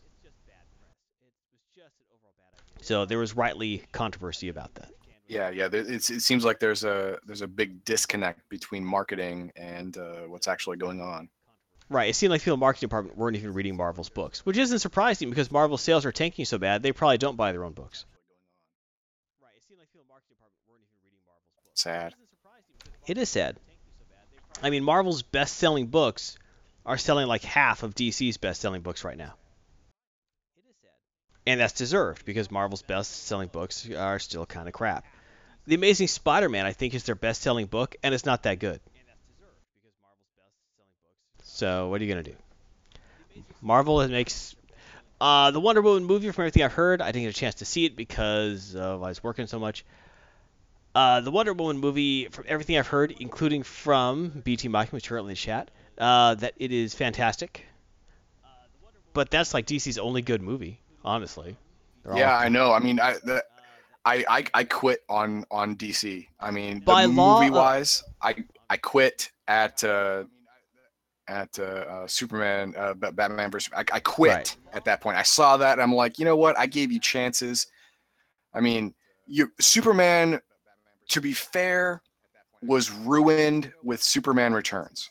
Ruined Superman for me. Ruined him. Turned him into a deadbeat dad with a son who's a killer. Yep. And I was done with that. I'm like, no, I'm done with Superman. And then Superman, they try to do it again. And then this Superman looks more like a man instead of a boy. So I'm like, okay, maybe I'll give it a shot. And they turn him into a killer again. Him into a killer, not his son, but him. Yep. They turn him into a murderer. Oh no, he saved those that family, the man, the woman, and the child. Yes, he did, but the real Superman in Superman 2 took away their powers, didn't kill them.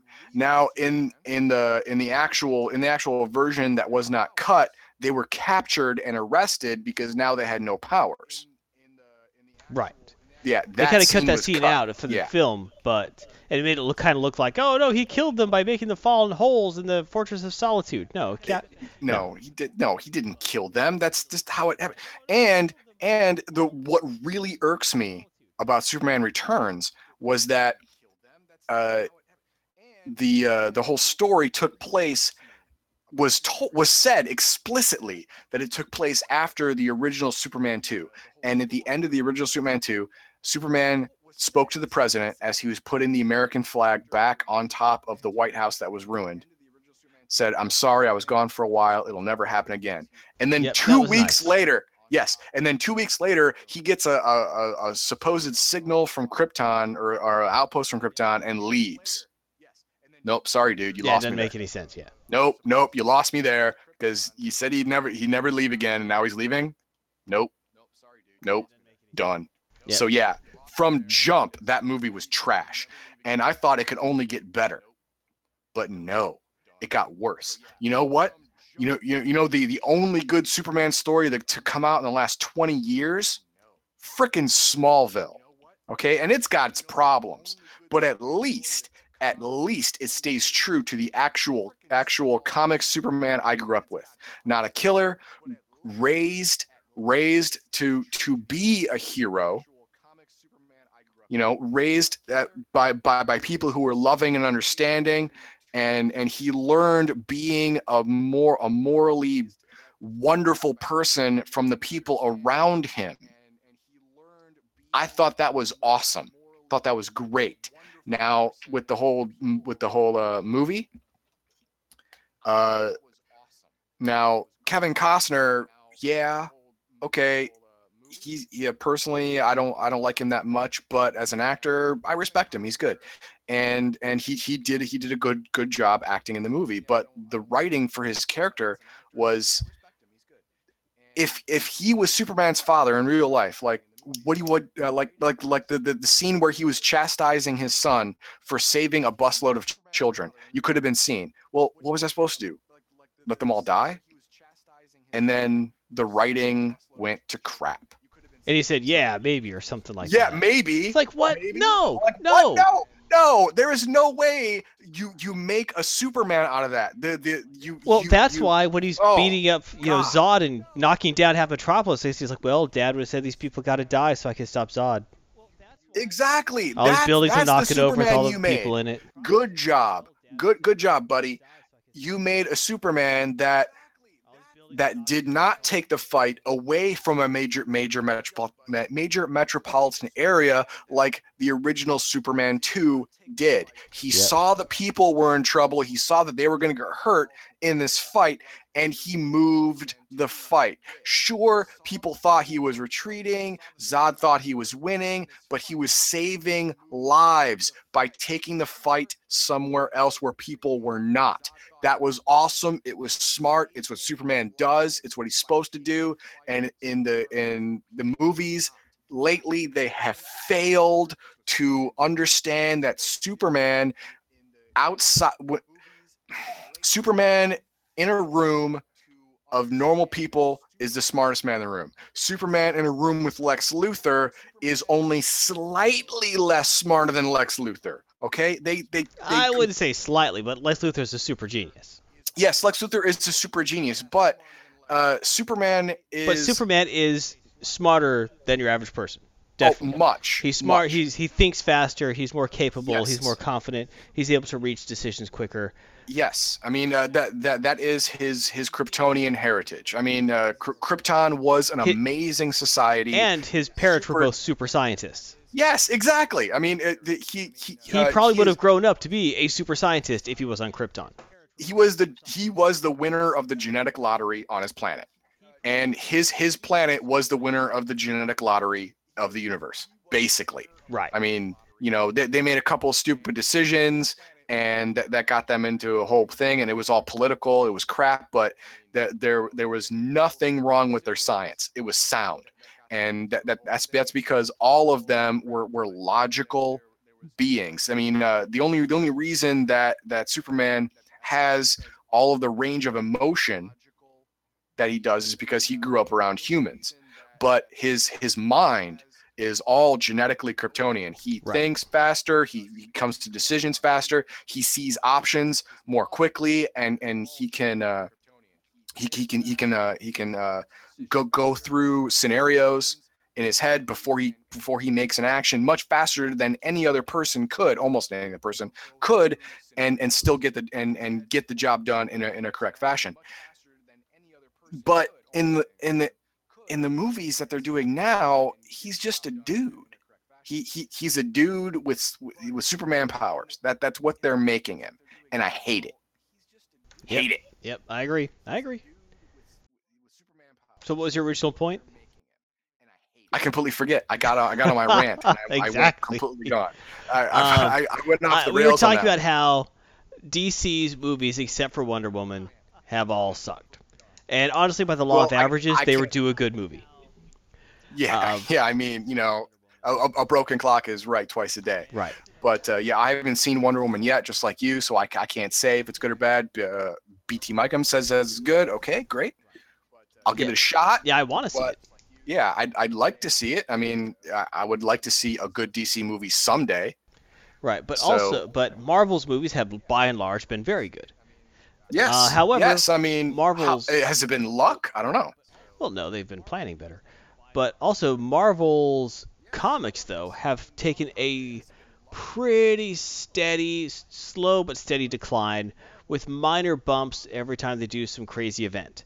Very minor bumps, and every time they do it, they're having diminishing returns. The bump is smaller, and they go down faster afterwards because they are bleeding subscribers and readers hard. Part of that is due to the terrible business model currently set up under Diamond Distributors for almost all comic books, in which, all right, the way comic books used to be sold is at newsstands. What would happen is the guy at the newsstand would say, I guess give me 10 of each book or whatever, and they'd get the books, and the ones that didn't sell, you would tear the covers off and ship them back to the printer, and you would get your money back for unsold books. And by doing so, everyone gets a good idea of what's selling and what isn't. And so they can adjust better, like what they want to buy and what they want to sell, things like that. The way it works now is because everything is gone through, all comics have to come through Diamond Distributors now. Why is that? There were other distributing companies for a while, but they all got outpriced by Diamond. So everyone just started going with Diamond. They had the best distribution, and everyone else went out of business. Or if they weren't going out of business, Diamond bought them. So they have a functional monopoly right now, which sucks. So the way it works now is you have to go, and the comic stores have to tell Diamond how many issues they want. Instead of like the distributor, like Marvel can't just send the guy 100 books and say, hey, whatever doesn't sell, send us back, which is what they used to do. Right? It was Marvel themselves or DC themselves saying, I think I can sell this much. Now it's down to the comic store owner says, I guess I could sell 50 of these.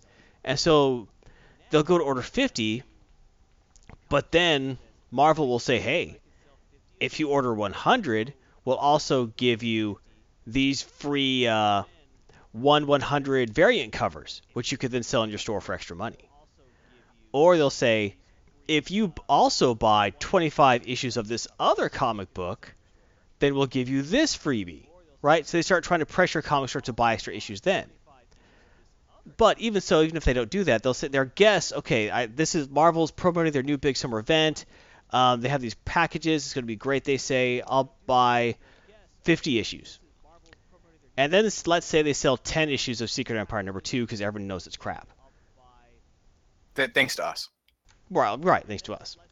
They now have 40 issues of this book in their store. They've paid for them. They can do nothing with it. You can't send it back for money. You are stuck with this giant stinking pile of poo you cannot sell. No. The only thing they can do with them is give them to homeless people to help them keep warm in the winter. Right. Usually they end up throwing them. Lighting on fire. I've actually seen them get some of these get donated to like Goodwill or something. A lot of times they'll throw them in their dollar bins, like $1 a book, after a month or so, just so they could get something out of them. It's still a loser on them financially, and so because of that, because of the current distribution model, stores are not willing to take risks on a new book that might actually sell pretty well. Or let's say they get 5 issues of something that sounds interesting and it sells out. And everyone else is coming, oh, where can I get a book of this? They're like, I didn't know it would sell this well, and they got to wait for the next shipment. And probably those customers are going to go somewhere else. And under the old model, if the comic company knew it was really good and knew it was going to sell a bunch, they would just ship a bunch to the guy and take the risk themselves of having it sent back. So under the new business model, especially with the way they're doing the variant covers, in which you have to buy insane amounts of issues to get these variant covers that some of the hardcore collectors just gotta have, you're really punishing the guys trying to sell your book at the end. And so they're not willing to take risks. And so they're not going to order extra books in case it sells well. They're not going to take those chances. They're going to order minimums. They're going to order fewer of your books because of this. And that's been happening with DC and Marvel. Marvel's been harder hit by it because Marvel's been playing the variant covers game for too long. They've been playing the new issue 1s twice a year game for too long. And so due to that, they keep losing readership because they keep hot-shotting special events. They can't keep an artist on a book. Every 3 issues, it's a new artist. And that drives away readership. It does not. They keep saying, "Oh, we reboots #1s to encourage new readers." That does not encourage new readers. It confuses new readers. Like, well, if Spider-Man's been around since the 1960s, why is it on issue 1? Why are there 4 different series of Spider-Man? Which one should I get? Why are they all at issue 1? You know, it doesn't make any sense to a new reader. That's the kind of confusion you were getting. Yeah, I get that. Yes. And so when Marvel goes and makes an event like Secret Empire, and then doesn't even understand its own cross-promotions with Memorial Day and things like that, and that just creates more confusion among buyers, you're not going to get people walking to the stores to buy your books. Especially when it costs about $4 a comic book nowadays. It's not like when we were kids, you would be in the grocery store, and you could see an issue of Wolverine for 89 cents, and say, hey, Mom, get me that book, and they go, all right, it's 89 cents. No, that doesn't happen. Now it's like, I'm not paying nearly $5 for that. You know, and then they're not even available in the grocery stores or the 7-Elevens like they used to be. You have to. Yeah, I remember that. Yeah. Go into my neighborhood 7-Eleven and seeing the comic rack. Yeah, you don't see comic racks anymore. Yeah, exactly. The whole cylindrical spinny rack thing where you can spin it around and look at it. You don't know. And that's due to the whole Diamond Distributors thing. Super. They don't have as wide a distribution as they used to. They have decided to focus entirely on boutique stores, which in one way works out better because you're definitely have a more dedicated audience, but on the other hand, you're not getting that wide net. I bought a lot of issues of comics in 7-Eleven I normally wouldn't have touched, but I was like, yeah, it looks kind of neat. I got $1. I got $2. And nowadays, I'm like, oh, that looks neat. I'm not paying $4 for it, though. I might leaf through it at the store. But you're not going to get a casual audience. You're not going to be able to hook that kid who sees that cover and goes, oh, wow, Spider-Man's the coolest, because he's not seeing the comic books. He's only going to see the books after he watches Spider-Man in the movies or on TV and goes in to get it, and then he'll read it and go, I don't understand any of this. I'm not saying those things need to be the same. I'm saying you can't reboot to issue 1 everything and keep changing his past over and over again and not know how much you're destroying your characters. That's enough about that, though. You do anything interesting recently, Heath the Dog?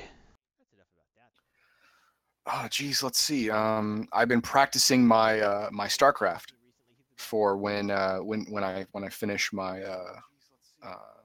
Star Trek Online run. You've actually been practicing so you don't look totally incompetent? Exactly. I'm not going to be elite. Don't make any assumption about that. But apparently, I am have the level of normal difficulty down. Nice. Yes, normal difficulty is my wheelhouse right now. So it's going to be that. But I went through the entire Wings of Liberty storyline just to do it again because, like I said, it's been almost, God, when did that come out? 2005? I really don't know. No, 2010, something like that. Yeah, it's been almost a decade since it came out. But so I hadn't played it since then. So I went and replayed it, and I realized, wow, I'm slow. I got to get faster at this. So I played a whole bunch, and I got a little faster. I'm still not super at the hotkeys. I'm not, competitive level. Don't do any of that competitive level crap when I start the StarCraft. But I love the story, and all of the cutscenes are awesome. Oh yeah, Blizzard really knows how to put together a cutscene. Oh yeah, they're friggin' masters at that. And all of, like I said, all the cutscenes are awesome. So I liked watching all those, and the story itself is good. And man,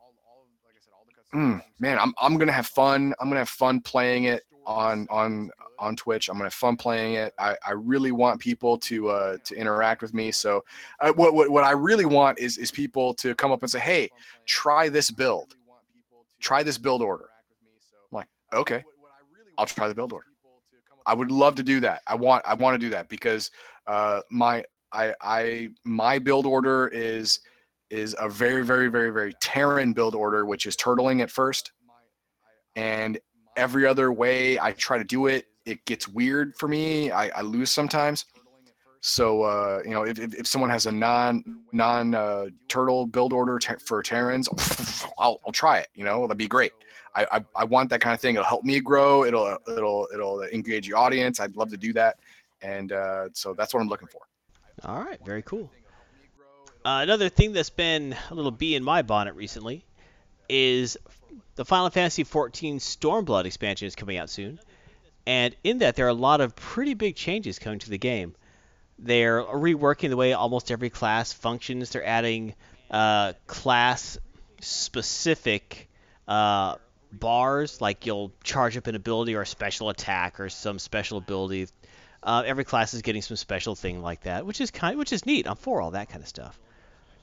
But with the healer classes, which are Astrologian, Scholar, and White Mage, they're going through a bunch of changes, and essentially they're taking away a whole bunch of White Mage abilities and just making them common abilities to all the healers. So White Mage is losing a bunch of abilities, whereas Astrologian is getting more powerful, way more powerful. Wait. They're not losing abilities. They're just losing exclusive rights to the abilities. No, they're taking abilities away. They're coming off the hotbars. They don't exist anymore. Oh, wow. Okay, never mind. And a few of their abilities that would knock back and do damage, now just knock back, they don't do damage.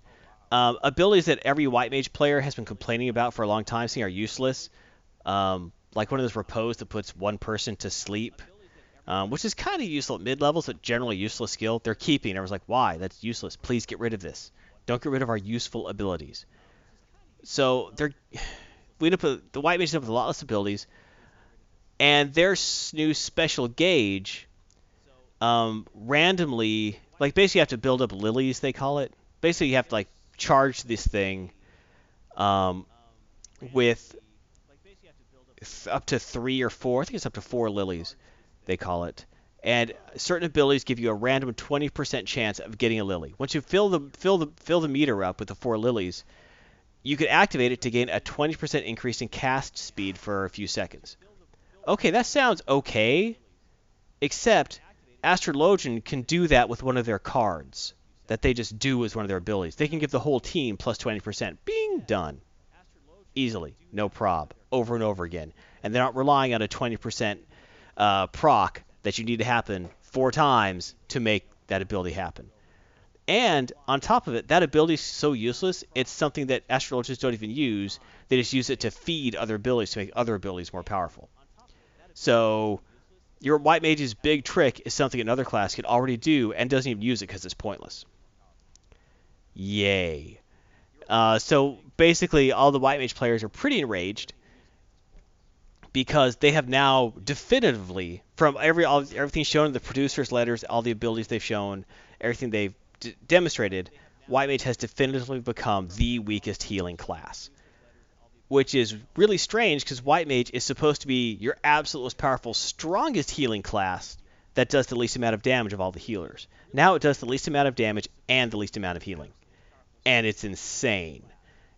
So of course all white mage players are just freaking out. But then again, the expansion isn't launched yet. So who knows what actual effects are, but from everything you could read, everything they've shown, it seems pretty strong that white mage got really hosed. And no one can understand why, because white mage has not been the strongest healer for a while. And now they're just really getting kicked in the teeth.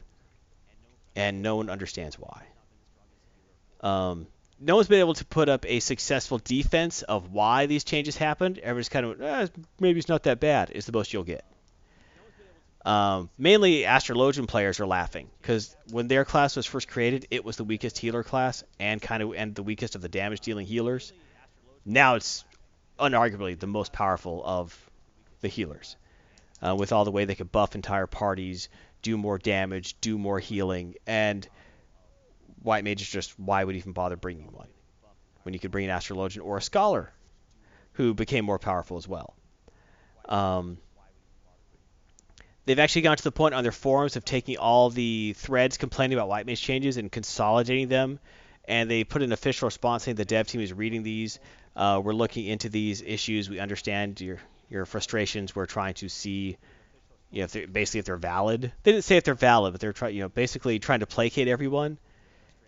Of course, the question for that is, are they really reading that? Are they really checking? Are they really saying, maybe this is a bad idea and we should change things? Or are they just saying, look, shut up, we don't care. We're going to shove you all in one thread so we don't have to read it. That could be happening too. But as a primary white mage player, I'm not going to say I'm enraged. I'm just a little sad because when you start getting into the abilities, it looks like white mage gets really super hosed. And I guess they're trying to say don't play white mage, because that's pretty much what it looks like. Which is weird because white mage is one of the iconic classes. The iconic classes being warrior. And this is like the Final Fantasy 1 classes. Warrior, white mage, black mage, monk. Thief. Well, thief becomes ninja, monk becomes black belt. But you're saying, Doc, those are the iconic Final Fantasy 1 classes. White mage is one of them. And they're just super hosed by classes introduced in other Final Fantasy games. So it makes me sad. But I will update you as I find out more information about it. Good. I'd like to know. Because I watch your stream, and you seem to be doing well. I don't watch you failing at all in groups and in solo play either. So no, I'm a pretty good healer with my white mage. I am definitely competent. I'm not gonna say I'm great. I do get a lot of players who say, "Wow, you heal better than most white mages I've ever seen," which is a great compliment. But nowadays, I definitely feel it when you're a white mage. That when I play my Astrologian, I'm not as good with Astrologian. I'm not as keyed into when to use all my abilities and stuff like that. But I can heal really well with an Astrologian without much practice. Whereas with my white mage, it's my primary. I play it all the time, so I know when to key everything. And I know how to keep it going. And I know how not to run out of mana. Whereas with Scholar, it's a joke. You know, healing is easy with a scholar. It's awesome. Healing's easy with an astrologian nowadays. You just gotta, you can. So the astrologian could focus more on their card rotation, getting buffs into everyone, and healing's almost secondary. So the problem with the white mage is, right now, I could keep up healing with all the other classes and still come off pretty good. But I cannot keep up their damage output at the same time. So a white mage, even currently, is not really desirable in a raid if you can get a scholar. You have two healers, and it's definitely preferable to have an astrologian and a scholar, and not a white mage. If you got to have a white mage, you'll do okay, but it's not your primary healer. The white mage, traditionally, the white mage's focus in this game is mega big burst healing, especially single target. Like, if your main tank is going up against a big bad guy and you need a dedicated healer, throw the white mage on, because the white mage can keep him up without a sweat. And they're changing that. And now you can just have the scholar do it. You can have the scholar keep up everyone. White mages have a lot of good stuff for the whole party, but they've lost their great big ability to those super big bursts. They have, still have benediction, which is like a heal everything button. But you definitely start feeling you're not really up to the other healers. And if the expansion makes it worse, it's going to be bad. And I'll probably stop playing white mage, because even though it's my favorite, I'll just go to scholar or astrologian.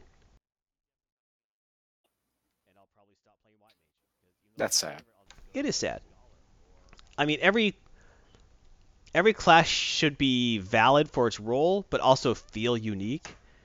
And right now, Square Enix has done a great job in Final Fantasy XIV in making every class feel unique. But there is currently a few issues with some classes where you're kind of groan when you see them, like, ugh, one of these. Not that they're pointless, but like any other choice would be better in that role.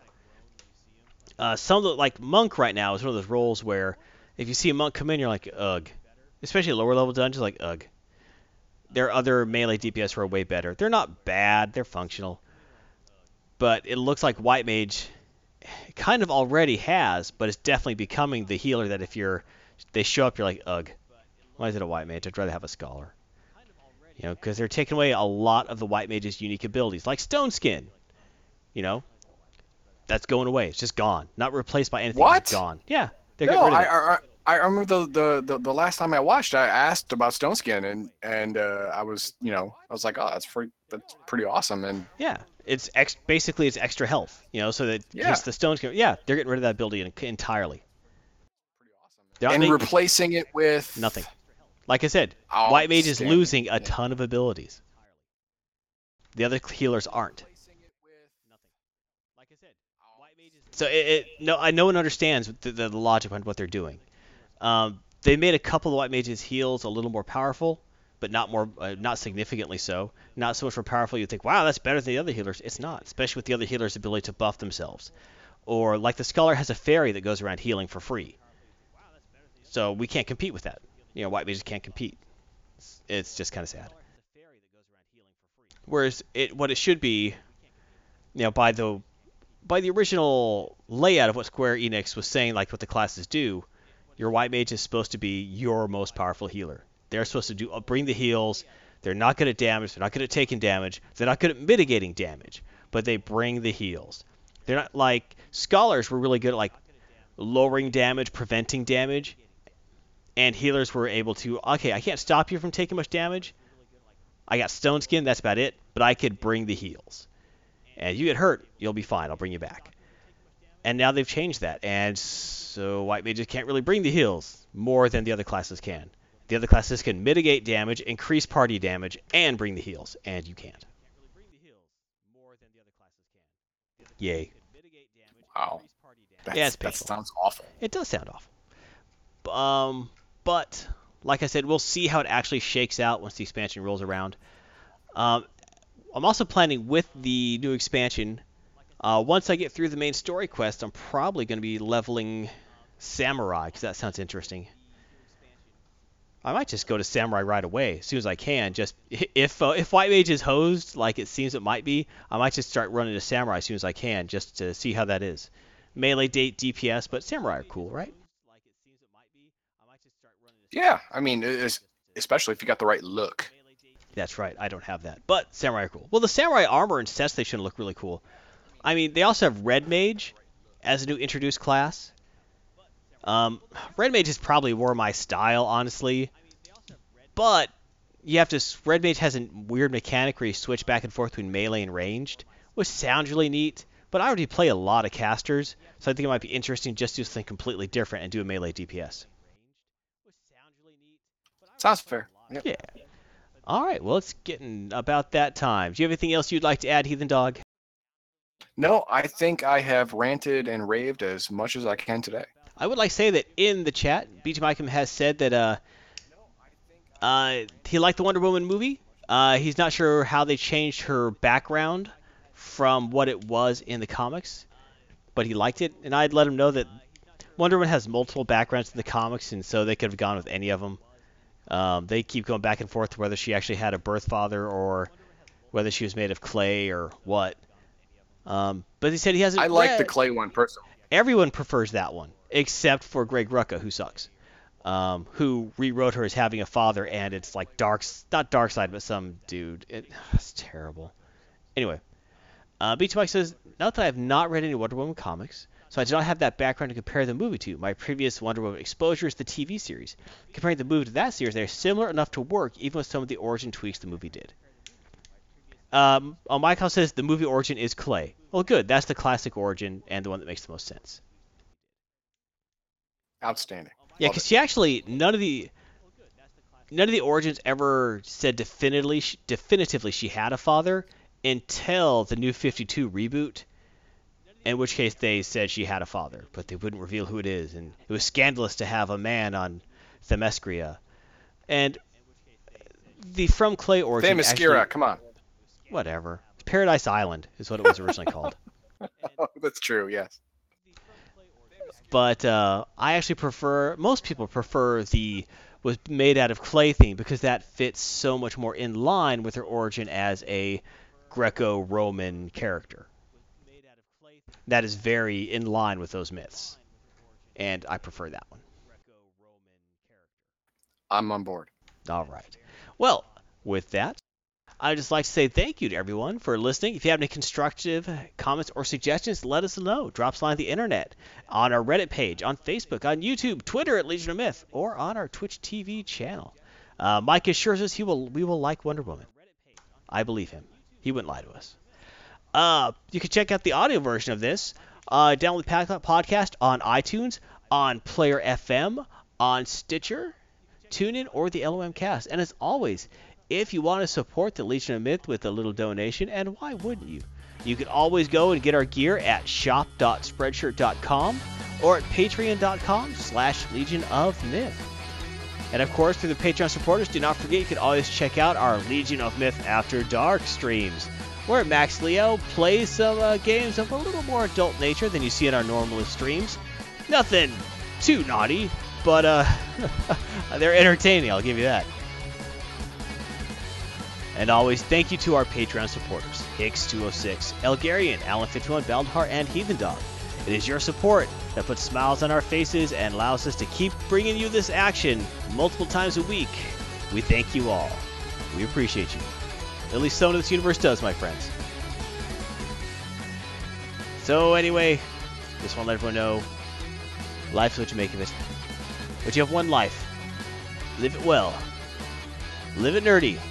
And have a great journal and novel.